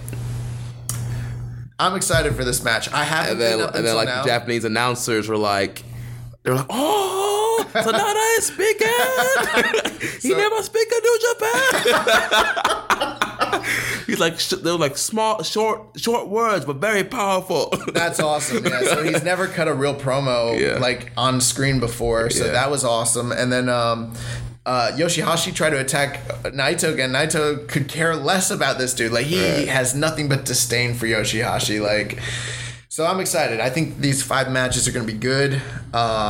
Any other notes that you really had about... I mean, obviously we saw Makabe and Suzuki. We talked about that they're setting up that match. Anything else from New Beginning that really mattered to you? No, I think we covered all the main points from Sapporo. There's a couple things. I liked Cody's promo. Oh, the God Bless Kenny Omega? And he was like, let me tell you, Kevin Kelly, Kenny Omega is the leader of the Bullet Club. I love him. I love Kenny Omega. He cut that promo again backstage, too. He was like, God bless America and God bless Kenny Omega. And then like him and like Marty were like pushing like Hangman Page around on a cart thing because he got the pinfall.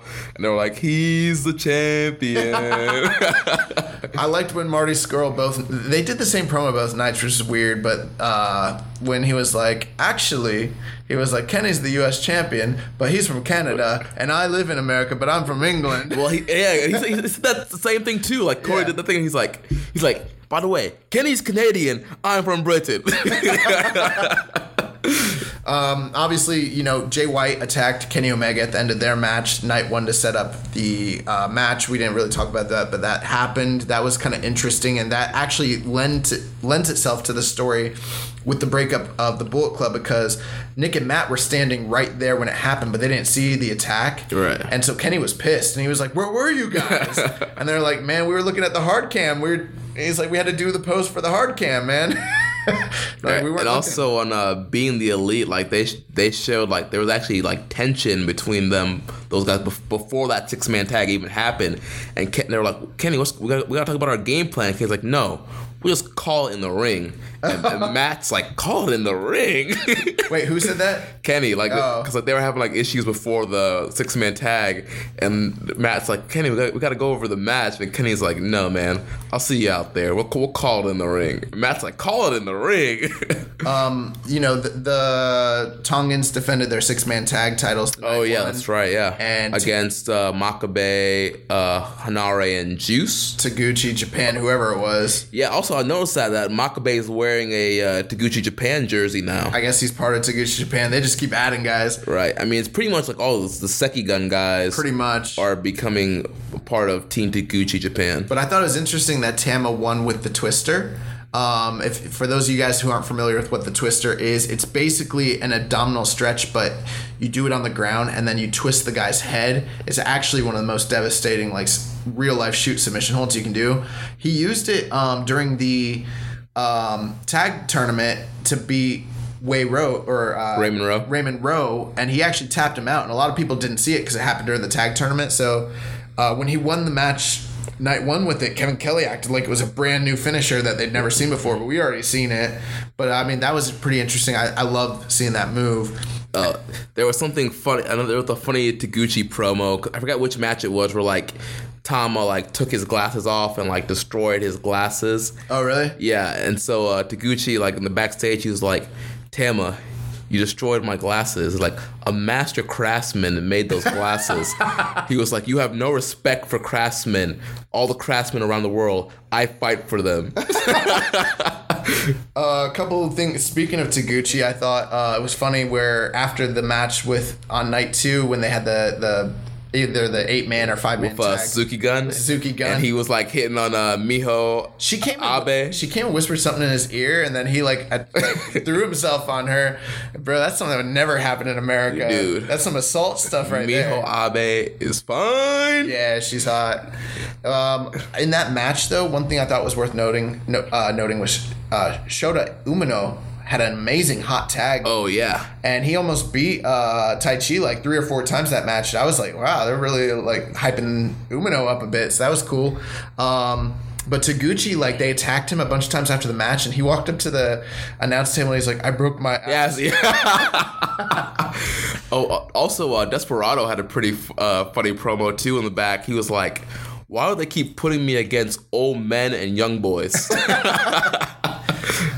Speaking of the Tongans, I think it's worth noting, we've called him by his name Hikuleo, but we've never mentioned it really on the show here, that Leo Tonga is now Hikuleo. Right. Apparently, I guess that's the name that Ming gave him. His father, Haku. And you don't go against Haku.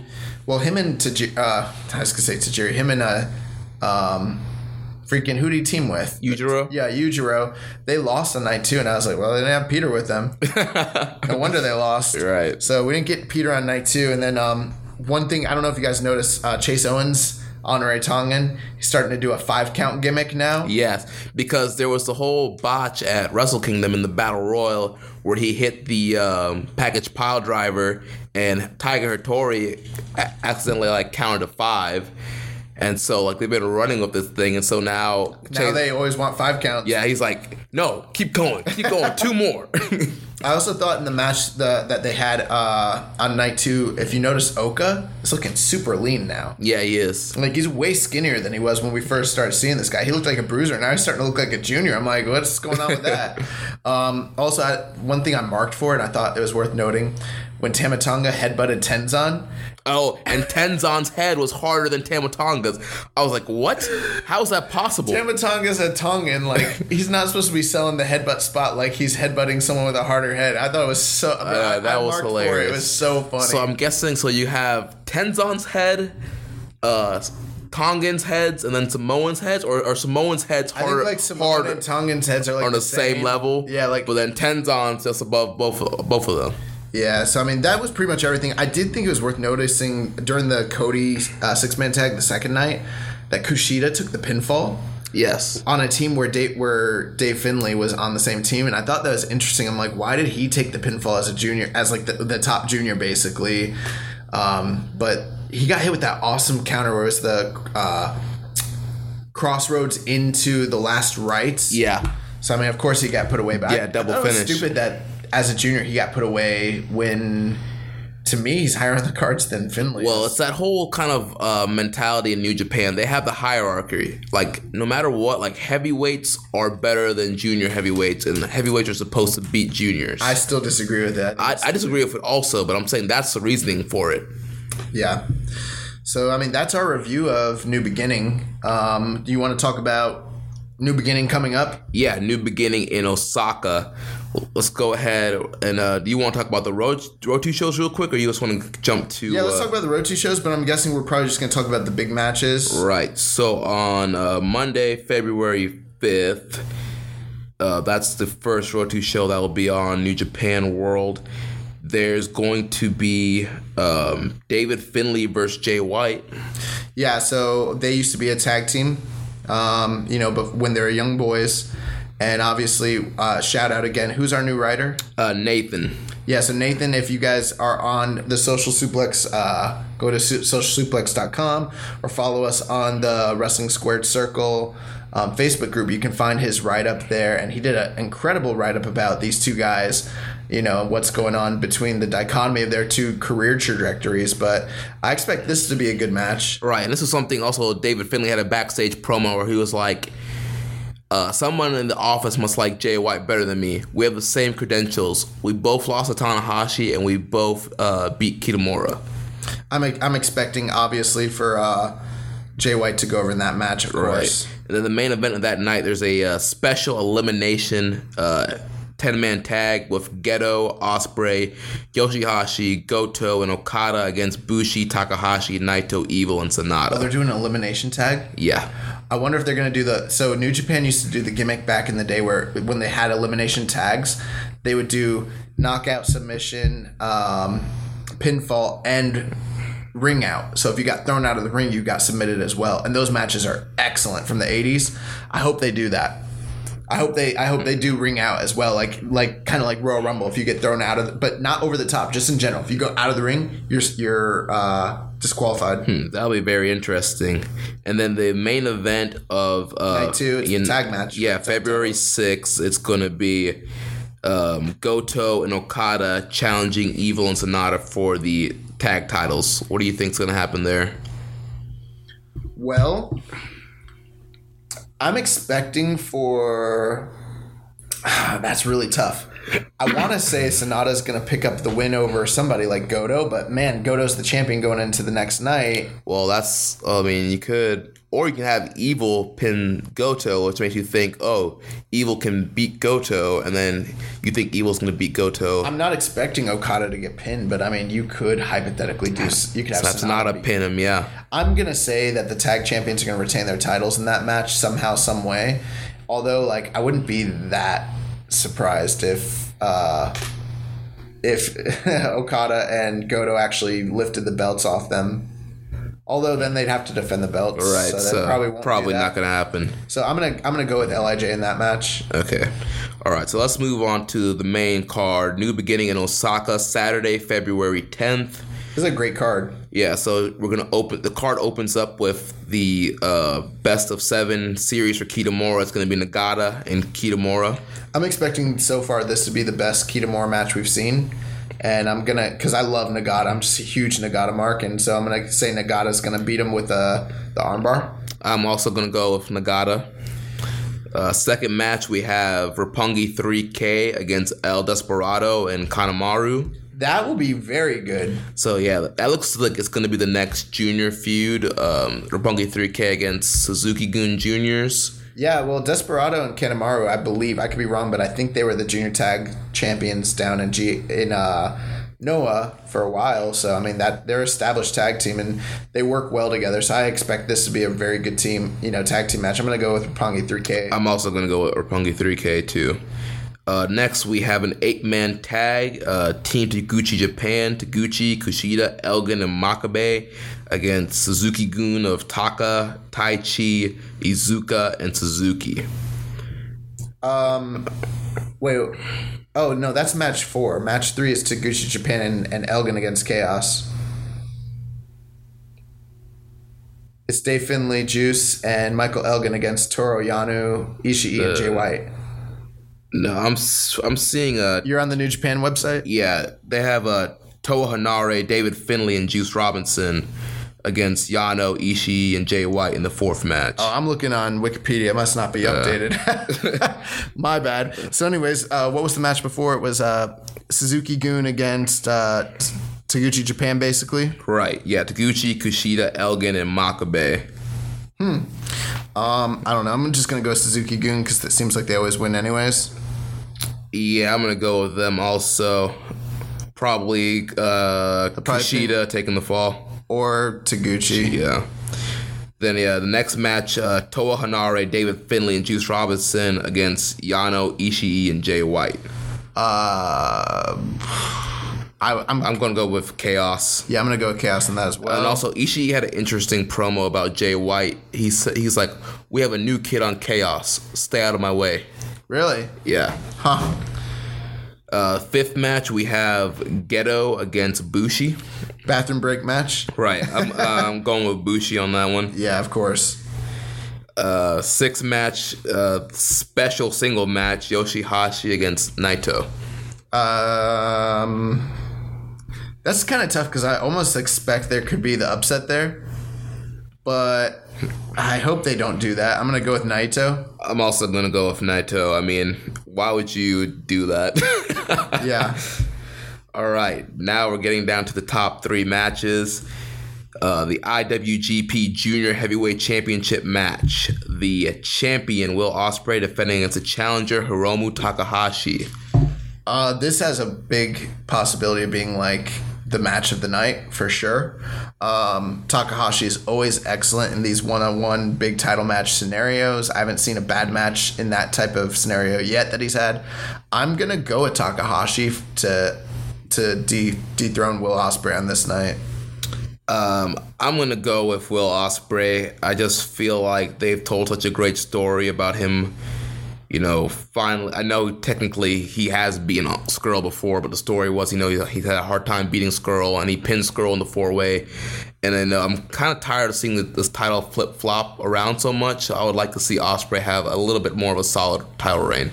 He could, but I just don't feel like the money is there with that. And with Takahashi, I feel like the same reason I thought he was going to win the title back at Wrestle Kingdom, I feel like it's time to put the title back on the king. I don't see Will Ospreay as being a dominant champion, just a placeholder essentially, even though he's one of the best workers in the world. From a storyline perspective, I see Takahashi getting what's his once again, finally, a year later. All right, next up we have the Never Openweight Championship match. The champion, Hiroki Goto, defending against the challenger, King of Darkness, Evil. I think this is gonna be a good match. Oh, dude, yeah. I think this match is gonna be the match that kind of surprises people. Yeah, people are sleeping on it, and I understand why, because I'm not like the biggest Goto or Evil fan in the world, even though I like Goto a lot. But with these two dude styles, like Smash Mouth style wrestling, I think it can be very violent and very good. I don't know who's gonna win, but I'm gonna say Goto. Although if Evil took the title off him, I wouldn't really be that surprised, to be honest with you. But I'll just say Goto. I'm also going to go with Goto. I mean, he just had a hell of a battle with Suzuki to get that thing. I can see Goto having a pretty decent long reign this year. I don't know how long his reign will be, but I think in this particular scenario, I'm just going to say Goto. Yeah. Although, like, it might be time to elevate Evil, but it seems like he's got his hands kind of tied with the tag titles. Yeah. And that's kind of where his focus is, so that's why I'm going to just go with Goto, I guess. Then the main event, we have the IWGP Heavyweight Champion, Kazuchika Okada, defending against the challenger, Cold Skull Sanada. So this, again, is probably going to be another incredible match. That's why I'm really looking forward to this card, because you got 3 or 4 matches that just really stand out as being awesome matches. Judging from what I've seen from Sanada and Okada so far, I expect this to be excellent. Plus, they had great G1 matches in the past, so I'm going to go with Okada. I think it would be crazy to put the title on Sanada right now, although if they did, it's not like New Japan's never done anything like that before. I think the fan outcry would be like insane. Dude, yeah, the internet would melt down. Well, but I'm also going to go with Okada here. Well, think about it. Okada, like in the past year, has turned away title defenses from Evil and Naito. So, like, what would that do to LIJ if Sanada was the guy to actually dethrone Naito? Well, I mean, you start to question leadership. We even started to see that once when Evil did pin Okada and it was getting ready for that title match. Like, you kind of feel like Evil was kind of like challenging Naito's leadership. Well, Naito and Evil had a lot of like interesting promos during the World Tag League too, where it seemed like there was an right, because Naito was kind of like making like speaking down of the World Tag League, and, and Evil was like, well, Sanada and I are out here killing this thing. So, I mean, we pretty much had the same predictions, it looks like, except for maybe on the junior match, I'm going to suppose, at that point. Right, yeah, that's going to be the tiebreaker. You're going to lose. All right, so now something we decided to do to help us for the year in awards, we decided that we were going to name a wrestler of the month and match of the month. So we're going to name our January wrestler of the month and match of the month, and we're also going to kind of go back retroactively. Do December. We've only been doing this podcast since December, and we came up with this idea this past month, but I started thinking back on December, and I was like, you know what? We're not too far removed. I think we should at least kind of recognize December is kind of a down month for New Japan in general, so that's probably why we didn't think of it. But for me, my wrestler of the year, or my wrestler of December. My wrestler of December, and we're going to open this up to not just being for individual wrestlers, but also tag teams. So we kind of looked over it and looking over the matches that took place in that month. For me, it's got to be Los Ingobernables de Japón. Yeah, Evil and Sonata. And I believe that's your pick too, right, Jeremy? Right, yeah. So, yeah, I mean, this team, they dominated. They were in the World Tag League, and yes, they did have some losses during the tournament, but that all happened in November. Heading into December, they had 4 straight tournament matches, and they dominated every single one of those matches. They went undefeated at that in the latter half of the tournament. Their A-block final match with Yoshihashi and Goto was the second best match of the entire tournament. It was 4 1/4. It was an incredible. It was a really good match. Incredible match. So, I mean, they also had one of the best matches of that entire month. Plus, they beat Guerrillas of Destiny in the finals, which was probably the biggest... kind of an upset. It was kind of an upset, yeah. But they beat them. And, that set them up for their road to Wrestle Kingdom. Out of the 2 tournaments that happened that month, Kitamura winning the Young Lions Cup, this definitely is the more substantial and hard-earned victory. It's a more prestigious victory in my eyes. Plus, they had one of the best matches of the month, and they win. The only black mark on their record is they lost the 6-man tag titles to Guerrillas of Destiny and Fale. But neither of those guys took the pinfall in that match. It was Bushi who got hit with the grenade and the bad luck fall, I believe. So for me, as far as performances, and then if you just want to go off of match performances and you look at Best Friends, who was in that tournament, or Death Juice, or War Machine, all those guys had their best matches in the tournament in the first half. The second half of the tournament, we watched it. It was kind of laborious to watch because it kind of dragged for the second half.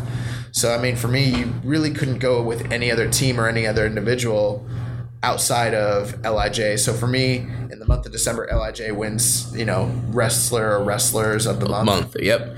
And then for our December match of the month, we've come to the conclusion of Yagi versus Narita from the Young Lions Cup finals. That match was awesome. I know. That match does not get enough praise on the internet. Nobody knows how good this match was, dude, guys. And I told you this, the best part, the reason why that match was so good was because I wasn't expecting it to be so good. These guys came out there and killed each other. Bro, we talk about how violent Suzuki and Goto was at Wrestle Kingdom. This was literally every bit as violent as that match was. Dude, the drop kicks, the chops. The chops, bro. Oh my. The freaking tosses and the throws. That match was incredible, and I don't think it gets enough recognition. I mean, the only match that really kind of gave it a close run for its money was the LIJ match, but Chaos match, but this was much better. It was better than that. Yeah, and it was on the undercard, and it went 15 minutes to the draw, which the drama was there, the story was there. That match was awesome. If you guys haven't gotten a chance, go back to the Young Lions Cup finals and watch Yagi and Narita. It's the first match of the tournament for that night. Awesome match. All right, now for January, the January Wrestler of the Month, we've come to the conclusion that it's Minoru Suzuki, the new IWGP Intercontinental Champion. Yeah, guys. When we started coming up with this idea, we were like, well, who's it going to be? And I think immediately we were like, well, maybe Jericho or maybe Omega, maybe Okada, But as the month went on, it just started becoming more and more apparent. Suzuki's having an incredible blow-away month. I mean, this guy's freaking on fire right now. Right. I mean, he had the vicious match, the never openweight title match at Wrestle Kingdom with Goto. And he lost that match, of course, but that match was his match. Right. I mean, that was like 80-20, him just beating the crap out of Goto. It was bad. It was really bad. And then the character work at the end of the match with him cutting his hair, gold. The stuff he did the next night with him and Tanahashi at New Year's Dash, setting that matchup, awesome. He went to Rev Pro. And won the British tag titles with Zack Sabre Jr. Yeah, I mean, that doesn't count as much as, we kind of weigh what happens in New Japan, but I mean, he went over there, had a 4.5-star match. Rev Pro is one of their official partners, so we kind of lend some credibility to that. And then he just killed the ace. And another 4.5-star match. And I mean, if you're just going off star ratings, I mean, the match with Goto was incredible. So as far as high level performances for the month and high level from a storytelling standpoint, character work, viciousness and in-ring ability, nobody delivered match after match all month the way that Minoru Suzuki did. So it really couldn't have been anybody other than him. I didn't really even consider anybody else once New Beginning this past weekend happened. Right. And now for the January match of the month, we both came to the conclusion of Alpha versus Omega. Jericho and Omega, the 5-star classic from Wrestle Kingdom. This kind of means a bit more than the Narita Yagi match, because that match, as great as it was, happened in a down month when not a lot happens in New Japan, whereas we were overloaded with great matches this month. I mean, from Cody and Ibushi, Goto and Suzuki, Okada and Naito, Young Bucks and Roppongi 3K, Suzuki and Tanahashi. There have been there have been a lot of really, really, really good matches this month, and none of them were as good as Y2J and Omega. We did a whole, go back and listen to our review of Wrestle Kingdom. You can hear us talk about it, but I mean, near 5 stars, just incredible match. It's definitely going to be a match of the year contender when it's all said and done. So hats off to those guys. And it looks like we're going to have a stacked February with these Road to New Beginning in Osaka, the New Beginning in Osaka. We have 2 Honor Rising shows this month as well. And the anniversary is coming up as well. Well, I think that's in March. That's in March, but still right at the tail end. So, I mean, we're getting back to back events. So, I mean, it's New Japan overload right now. It's awesome. Yes. All right, so let's jump into the news. There's a lot of news happening. And one thing I wanted to open up with was Strong Style Evolved. So, we mentioned last week about the sellout there. And they put the tickets on sale on January 29th at the 5,300-seat Walsh Pavilion in Long Beach. And, nothing was announced. No matches were announced. They just announced that it would be Naito, Omega, and Okada would be there. And the ticket site actually crashed. And the tickets, originally they said they were gone in 20 minutes. They were actually gone in 10 minutes. So many people logged in at 10 a.m. when the tickets went on sale. And the site just kept crashing. Yeah, they, Kidani, actually commented on this, and he said if the site hadn't had issues, they would have sold out quicker than that. Right. And then I talked to my buddy Cam Evans, shout out Cam, who lives in California. He was trying to get tickets for Strong Style Evolved, and he couldn't. So if you guys are looking for tickets, if you go to the NJPW Reddit, there's a mega thread for ticket exchanges that with the Strong Style Evolved show. I don't know how much luck you'll have there, but it's something worth checking out. Right, yeah, because Cam even said he looked on the secondary market, but the tickets were marked up so much he just didn't want to commit to it. From my sources right now, there's about 300 tickets available on the secondary market with the price of $140. There's a lot of guys. I was reading the comments on the Reddit. They were saying that there's a lot. I don't know if they're still there, but there's people mentioning how they were just buying tickets up because they didn't know, it would pop up and it took them minutes to try to even get a ticket. So when it popped up, they would just buy it because they had no other choice, essentially. So there's a lot of people who are trying to exchange tickets so that they can end up in the same sections. And some people just have extra tickets because they just bought them because they just had to, you know what I mean? So yeah, that's something worth checking out. If you want to go to that show, That's one resource you have. Check that out. Right. And so about 4,700 tickets were sold for the show, while some tickets were held back for members of the New Japan fan club traveling from Japan. 4,700. Wow. And so that's a pretty big deal. Because to put that in perspective, you look at like Ring of Honor, they've never sold more than 3,500 tickets for a total show. Yeah. And that was last year's WrestleMania weekend, which had the Hardys and Young Bucks ladder match. Yeah, in North America, there's only been 2 companies that have done larger ticket numbers than this show's going to do outside of WWE in the last 18 years. Right. One was a company called FMLL that ran a super lucha show back in the early 2000s in Southern California. It was a one-shot, and it basically, they did, I think, like 7,000, something like that, at like the LA Sports Arena or something of that nature. But as far as established long-term booking companies, TNA is the only one that's done this. Right, yeah. TNA has a record of 6,700 tickets for lockdown in like 2013, 2012. Yeah, so you can imagine if New Japan would have booked maybe like a 10 to 13,000 seat building, they might not have sold out all the seats, but they would have beat TNA's record. I'm at the point where like I believe in that they should, if at all feasible, they should move the venue right now.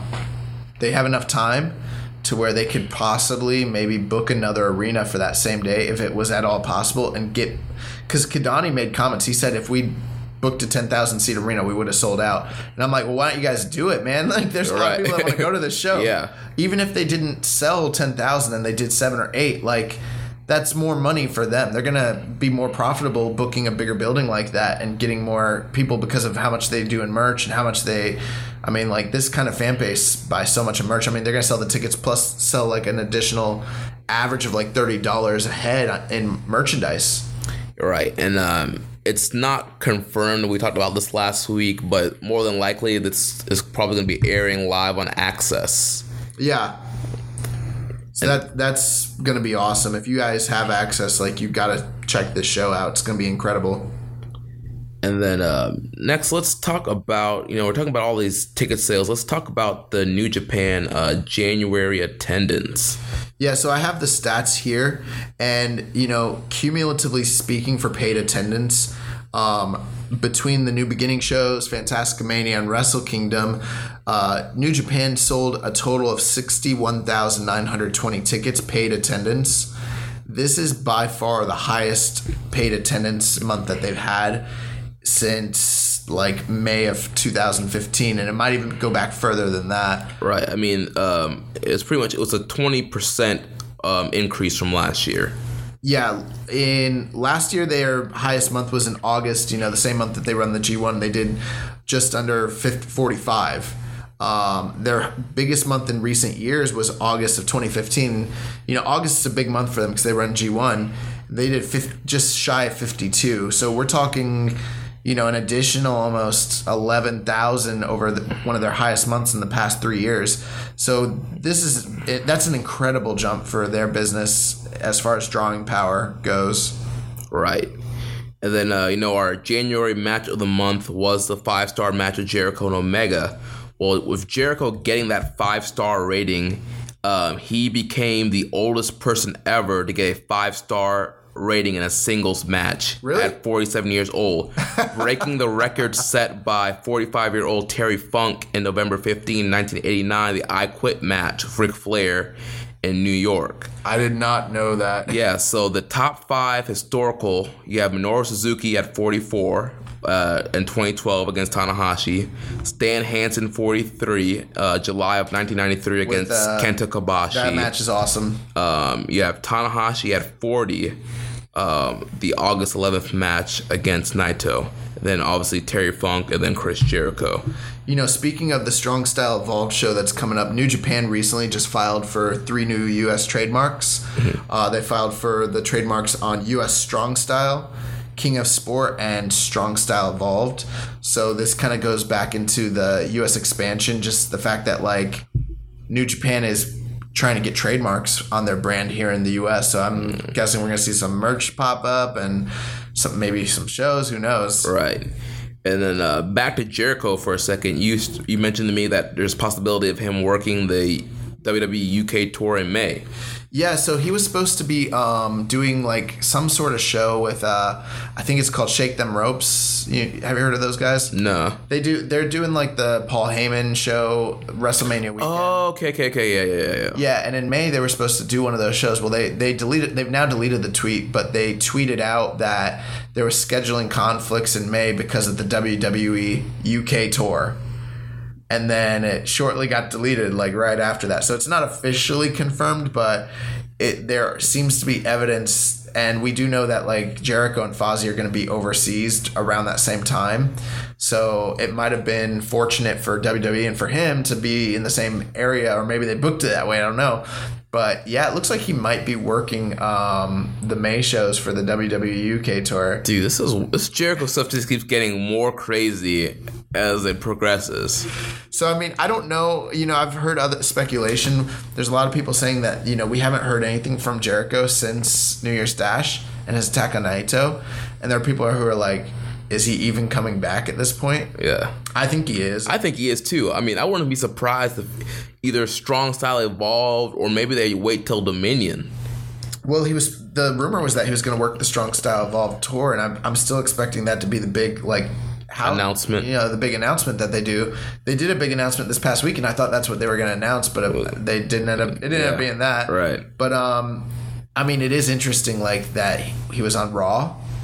Now he might be working this UK tour. Is he gonna and then come back to work Naito? Yeah, and then go back in May, and like he's gonna work Naito in April, and then go work WWE in May. Like, is that what's gonna happen? Or maybe like Vince and Paul got in his ear, and they're like, "Hey, pal, you need to cut the Japan crap out. It's time to come home." So I don't know, but yeah, that's some very interesting news to say the least. And then while we're kind of mentioning WWE, Kenny Omega had some comments.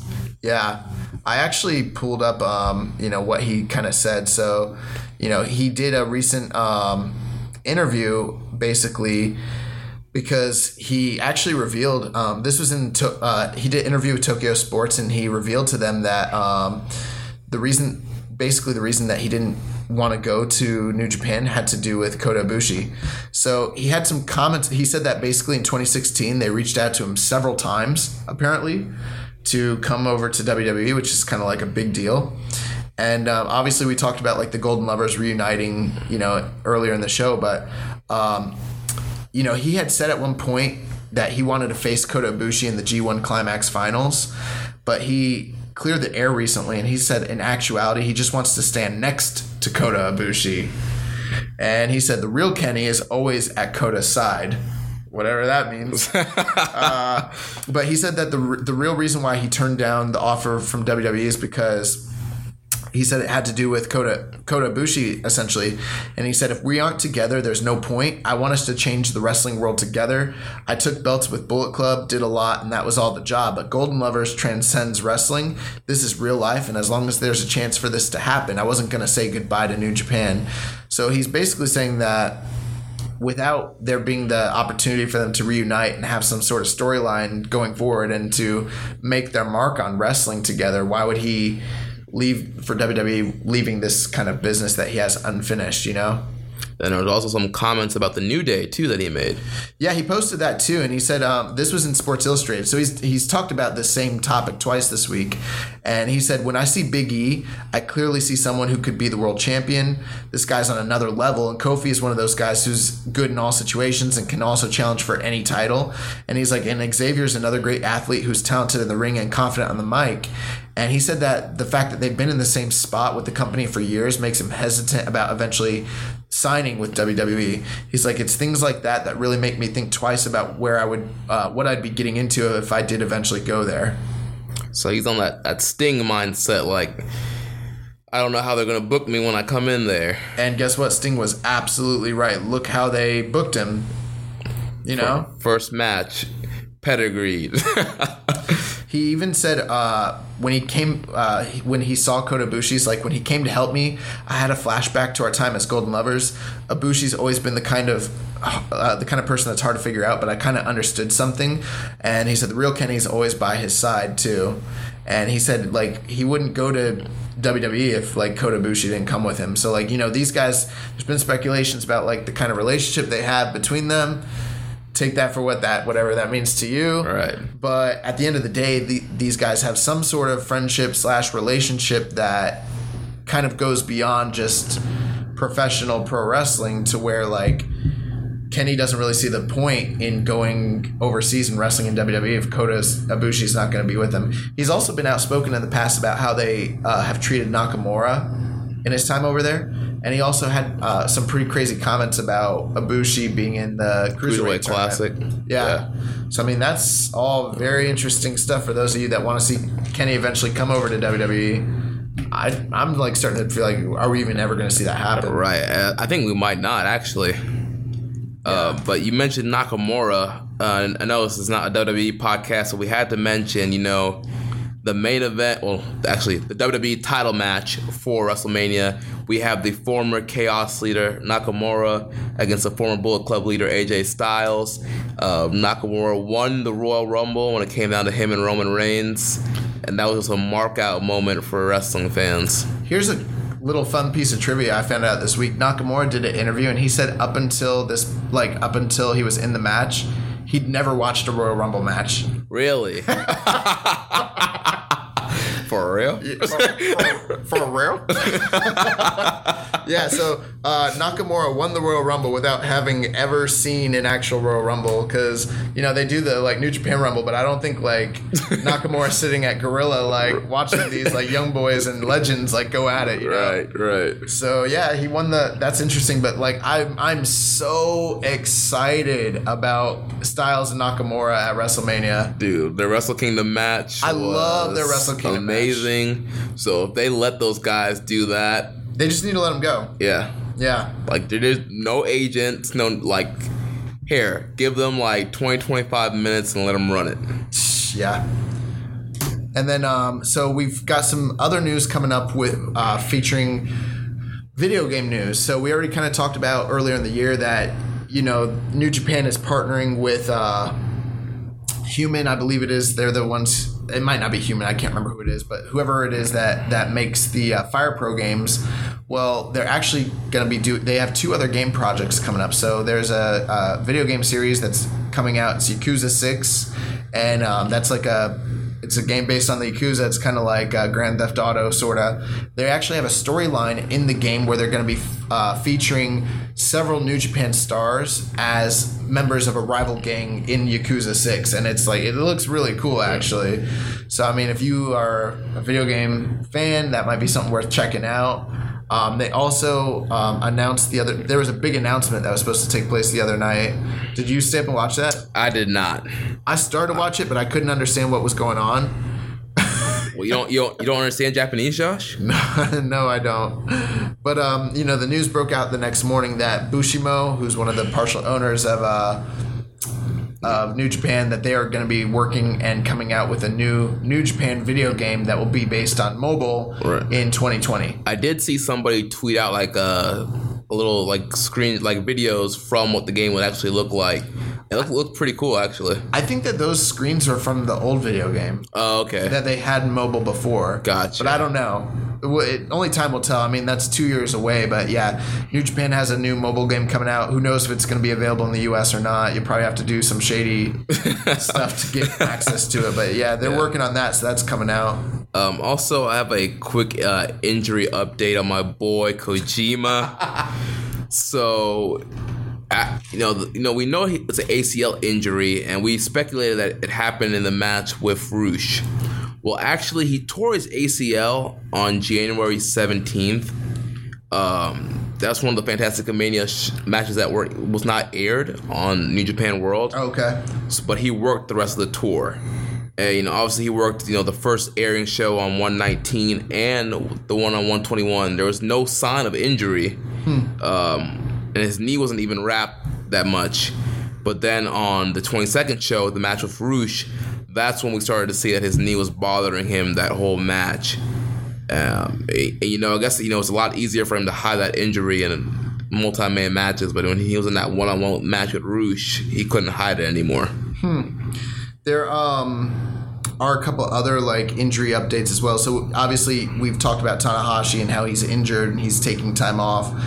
For those of you that might have been paying attention, you probably noticed Cody Rhodes had pretty serious black eye the last couple shows. Apparently he got them during the tapings they did for Ring of Honor in Nashville with who is it? The guy from the Kingdom. What's his name? Matt Taven. Matt Taven. Apparently there had been reports that Kenny had broken his orbital bone, but it seems like now it's just his cheekbone was broken, and that was what was causing the black eye. It didn't affect his ability to work, this past weekend. I'm sure we'll see him, on the upcoming New Beginning card as well. And I'm sure we'll see him in Honor Rising. Yeah, so it's not too serious, but yeah, it looked pretty nasty. Also, speaking of Tanahashi's, let's talk about, New Orleans and Rev Pro. Right, so big Rev Pro show, WrestleMania weekend. We're going to be there. Previously announced was Tanahashi. He's saying he's going to be there, but honestly, it's really up in the air whether he's going to... He has dates for that, and then the next day he's supposed to work Supercard of Honor as well. Right. But also recently announced for the Rev Pro show, the new British Tag Champ, Suzuki. Yeah. Our January Wrestler of the Month is signed. I just assumed when they announced Suzuki that, not only did he take Tanahashi's title and his, livelihood, but he was taking his bookings. Too. Yeah, taking his bookings. So I thought that's what that was. But, Tanahashi is apparently telling people he's going to be ready by April. Right. I don't know why. Also, Rocky Romero announced for Rev Pro, and Rocky Romero did an interview on Killing the Town last week, and he mentioned that he does like managing Roppongi 3K, but that's not his end game. He does want to keep wrestling, and he does not want to create a new junior tag team for himself. He wants to do singles action. Nice. So that's pretty exciting. So we'll get to see Rocky Romero. We've seen him before in Ring of Honor Live, so it'll be pretty cool to see him there. Suzuki, Tanahashi. Speaking of Rev Pro, big match announcement. They just announced this past week that on May 11th, Rev Pro Epic Encounter, they will be running the rematch. Tomohiro Ishii versus Keith Lee Part 2. Dude, that's going to be insane. That match was one of, if you've gone online and you looked at any of the year-end awards that these different websites throw out, and there's no list that can be complete without listing Keith Lee versus Tomohiro Ishii. 5-star match, incredible match, and they're going to run it back in May, and I'm super freaking stoked Keith for Lee that. is one of the guys I'm really excited about seeing live during WrestleMania weekend. Yeah, I've never seen him live either, so I'm super excited about that. So that's something to look out for. We're breaking the news to you guys here. Keith Lee versus Ishii, big deal. And then back to WrestleMania weekend, we're going to Supercard of Honor. They announced the Festival of Honor. Yeah, so the Festival of Honor is going to start at 1 p.m. on April 7th. So I believe that's during the same day as Supercard of Honor. Right. It's like a pre-party, pre-game. Yeah. So, WrestleMania weekend, they have WWE Access and WrestleCon. They did the Festival of Honor last year where they grilled out and did signings. I've seen online they're going to be doing a bunch of stuff like Q&A sessions, autograph signings, trivia, all sorts of cool stuff. But they're actually going to be running the Women of Honor tournament. They're going to be having a couple semifinal matches live outside during the Festival of Honor. So that's something that's really cool to check out. And speaking of the women's tourney. Right. Ring of Honor has been partnering with Stardom to bring in some of their women for this Women of Honor tournament. Yeah, earlier in the year, they did a open tryout for Stardom / Women of Honor. So there's been a budding partnership between these two companies, but it's starting to become more pronounced now that the Women of Honor is actually going to become an established division within. There's actually a belt. There's going to be a belt now. Right. So they're featuring a lot of the top stars from Stardom in the Women of Honor tournament. They haven't even announced all the participants yet, so it's a very exciting thing that's happening. But I mean, if you know anything about Joshi, Stardom's one of the premier promotions that are out there, and a lot of the girls that WWE has been signing have come from that promotion, and they have a streaming service. So I mean, they're one of the more accessible. They might not be the biggest, but they're one of the more accessible Joshi promotions that are out there right now. And it's exciting to see Ring of Honor expand their partnership with other wrestling groups to that particular promotion. Right. And also with Ring of Honor news, they recently announced a streaming service, right? Yeah, I think it's called the Honor Club. Okay. Is what it's going to be. Now, there's not a lot of news about it, but you will, if you sign up for it, you're going to get all the pay-per-views, which is like really awesome. And then they're going to be airing all of their road shows, like so all their house shows. They're actually going to be taping them and airing them on the streaming service. Is the TV show going to be aired on? Yeah, actually, they're going to do the full catalog of every television show they've ever done. Oh, dude, they got my money. So you're going to be able. Now, the only thing that for what's going to sell me on it is if I can get access to their full lineup of shows going all like the whole catalog. If the whole catalog's not there, I don't know if I'm going to buy this or not. Maybe I would for the pay-per-views because I mean that'd be pretty dope to be getting like Ring of Honor pay-per-views coming in at like every month. Yeah. But I mean there's so many Ring of Honor matches that I haven't seen that I want to see. Plus with the partnership between them and New Japan, it's like kind of like must-see TV at this point now. Like whenever they do like their anniversary card or you know. Right, and I mean there's starting to be more crossover. We got the Honor Rising coming up, Super Card of Honors, a co-branded show. So yeah, Super Card of Honor actually has like the New Japan logo on it. The line mark, yeah. So we don't even know everybody that might potentially be showing up for that show. I mean, I did the math earlier today, so I wanted to figure out because we were talking about, you know, the kind of attendance that New Japan is drawing for their Walter Pyramid show. And obviously we're going to the Super Card of Honor. Super Card of Honor. And, you know, they announced this week that Kenny and Cody is going to be the main event. So I'm like, holy crap. So I started looking at the layout of the arena. And the arena seats about 89 and some change for basketball. But when you add the floor seats, they can actually do something close to like 10. Essentially is like their max capacity.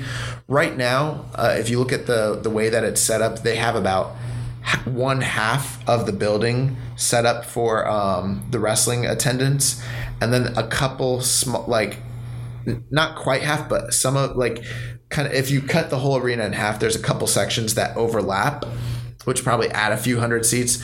Plus, they're running the floor.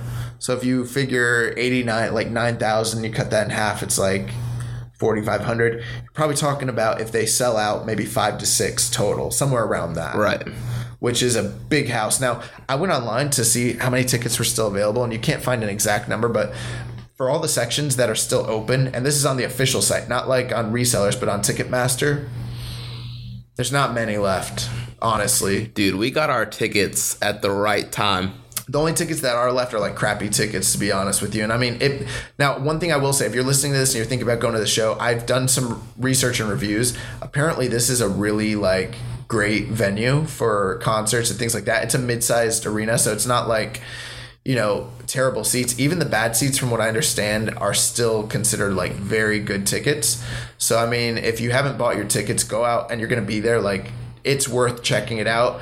Plus, NXT is going to be sold out anyways. It already is. So you guys might as well just... And plus, the NXT prices are ridiculous on Ticketmaster. So I can only imagine what the secondary market is going to be like for those tickets. This Ring of Honor show, I mean, they got Kota Ibushi there. They got Kenny Omega's going to wrestle Cody. Maybe Tanahashi's going to be there, plus all the Ring of Honor guys.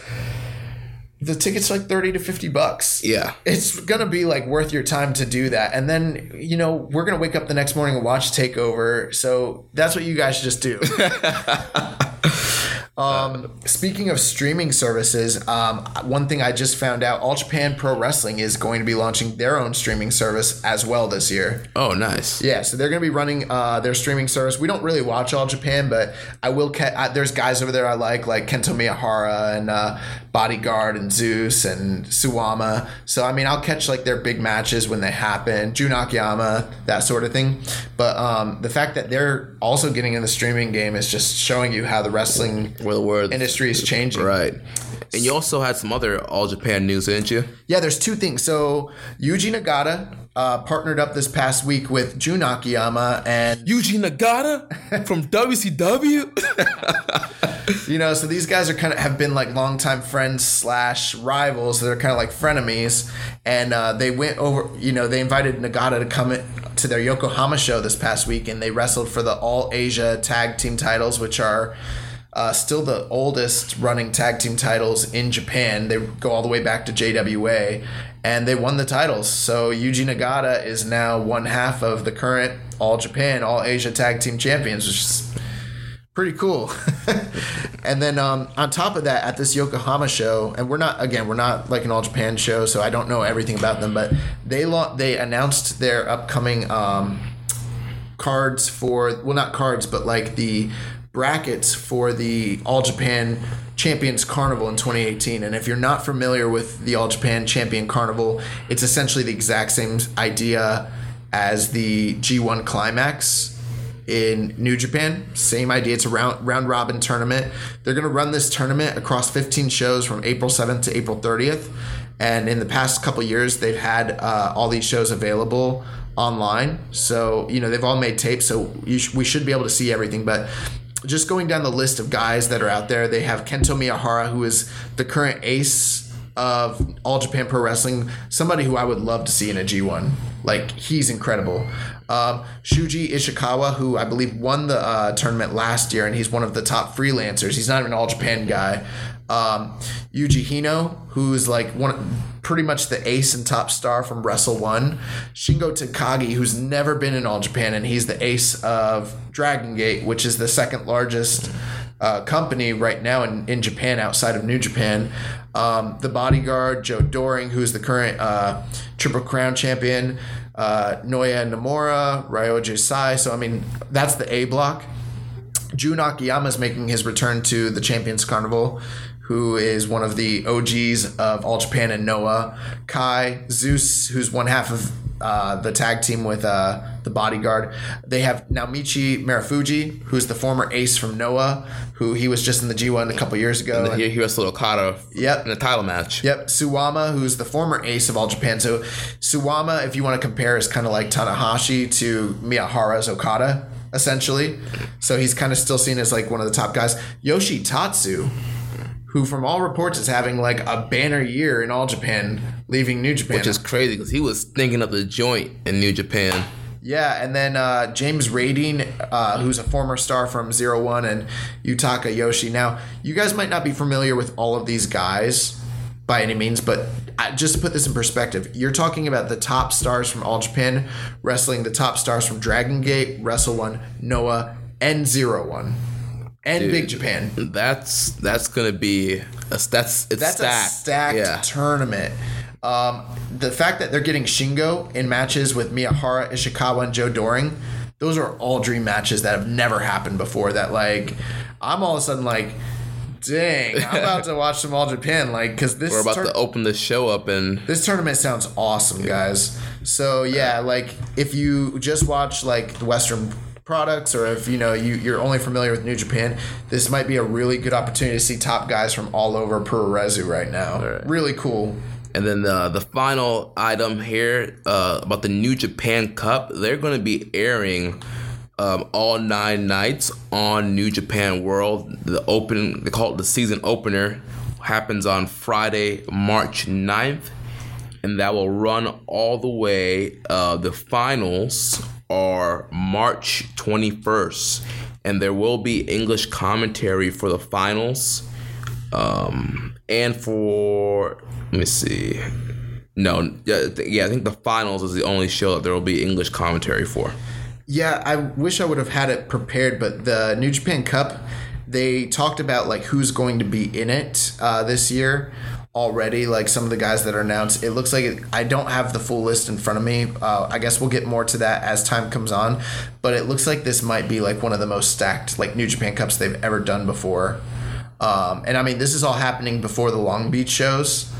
And, the winner of the New Japan Cup, for those of you that are unfamiliar, whoever wins the cup gets to challenge for any title that they want.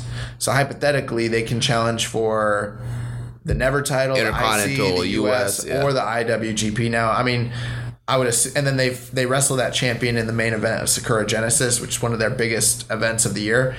I'm assuming that the winner will challenge for the IWGP title, but you just never know.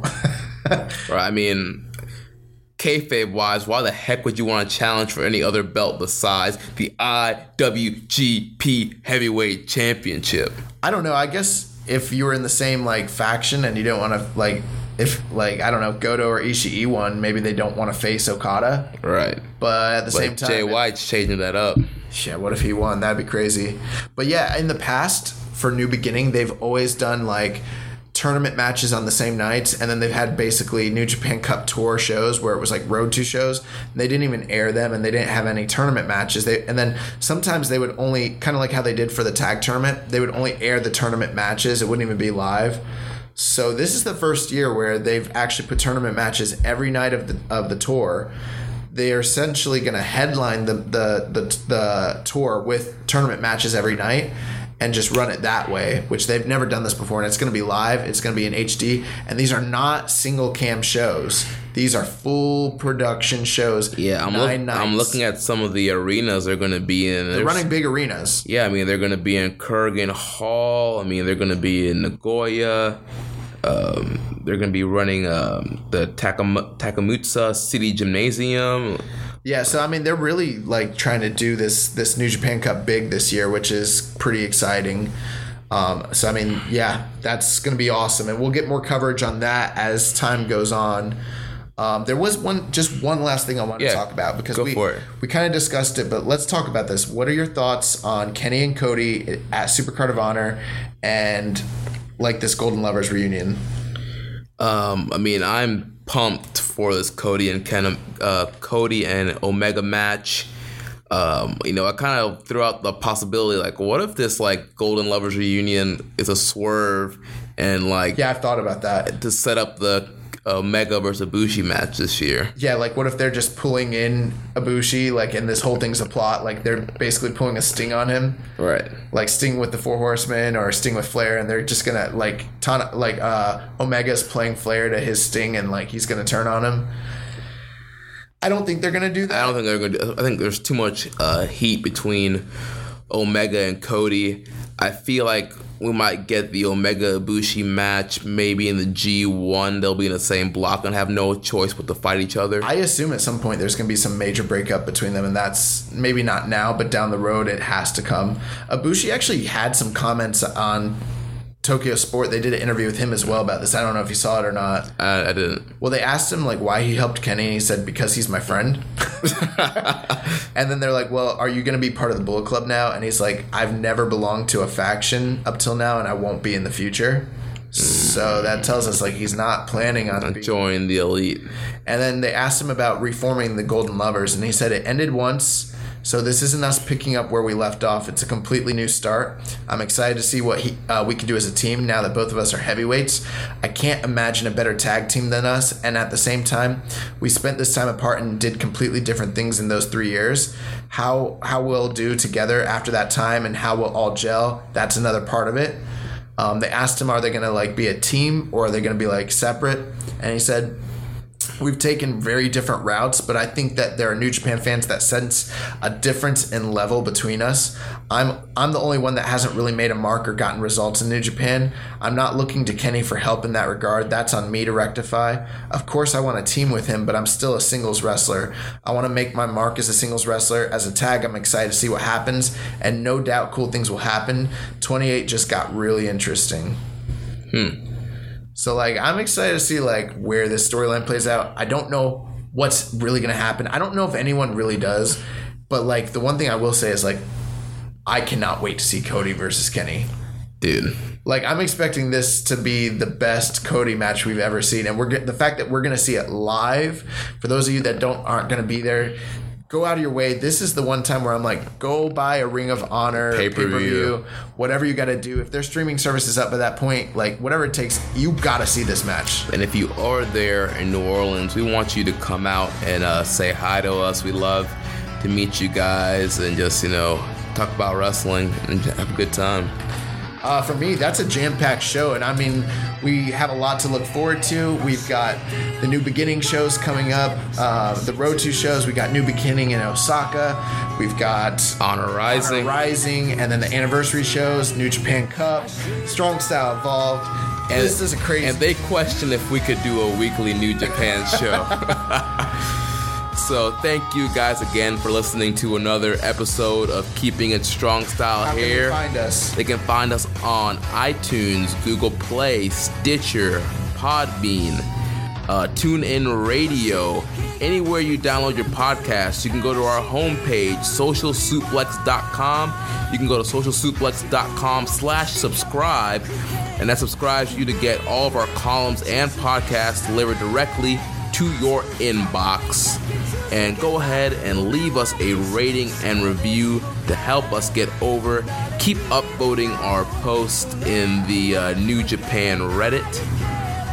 Anything else, Josh? I never have anything else. You do such a good job, man. Well, on that note, goodbye and good night. Bang!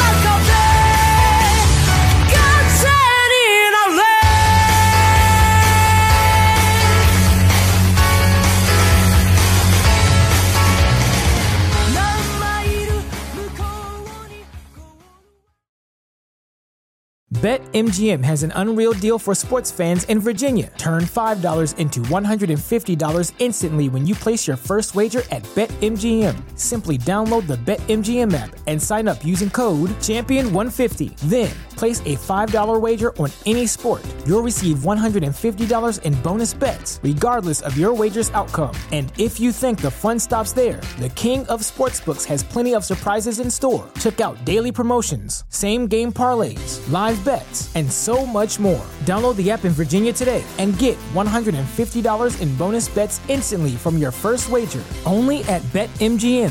BetMGM and GameSense remind you to play responsibly. See BetMGM.com for terms. 21 plus only. Virginia only. New customer offer. Subject to eligibility requirements. Rewards are non-withdrawable bonus bets that expire in 7 days. Please gamble responsibly. Gambling problem? Call 1-800-GAMBLER. Promotional offer not available in Washington, D.C.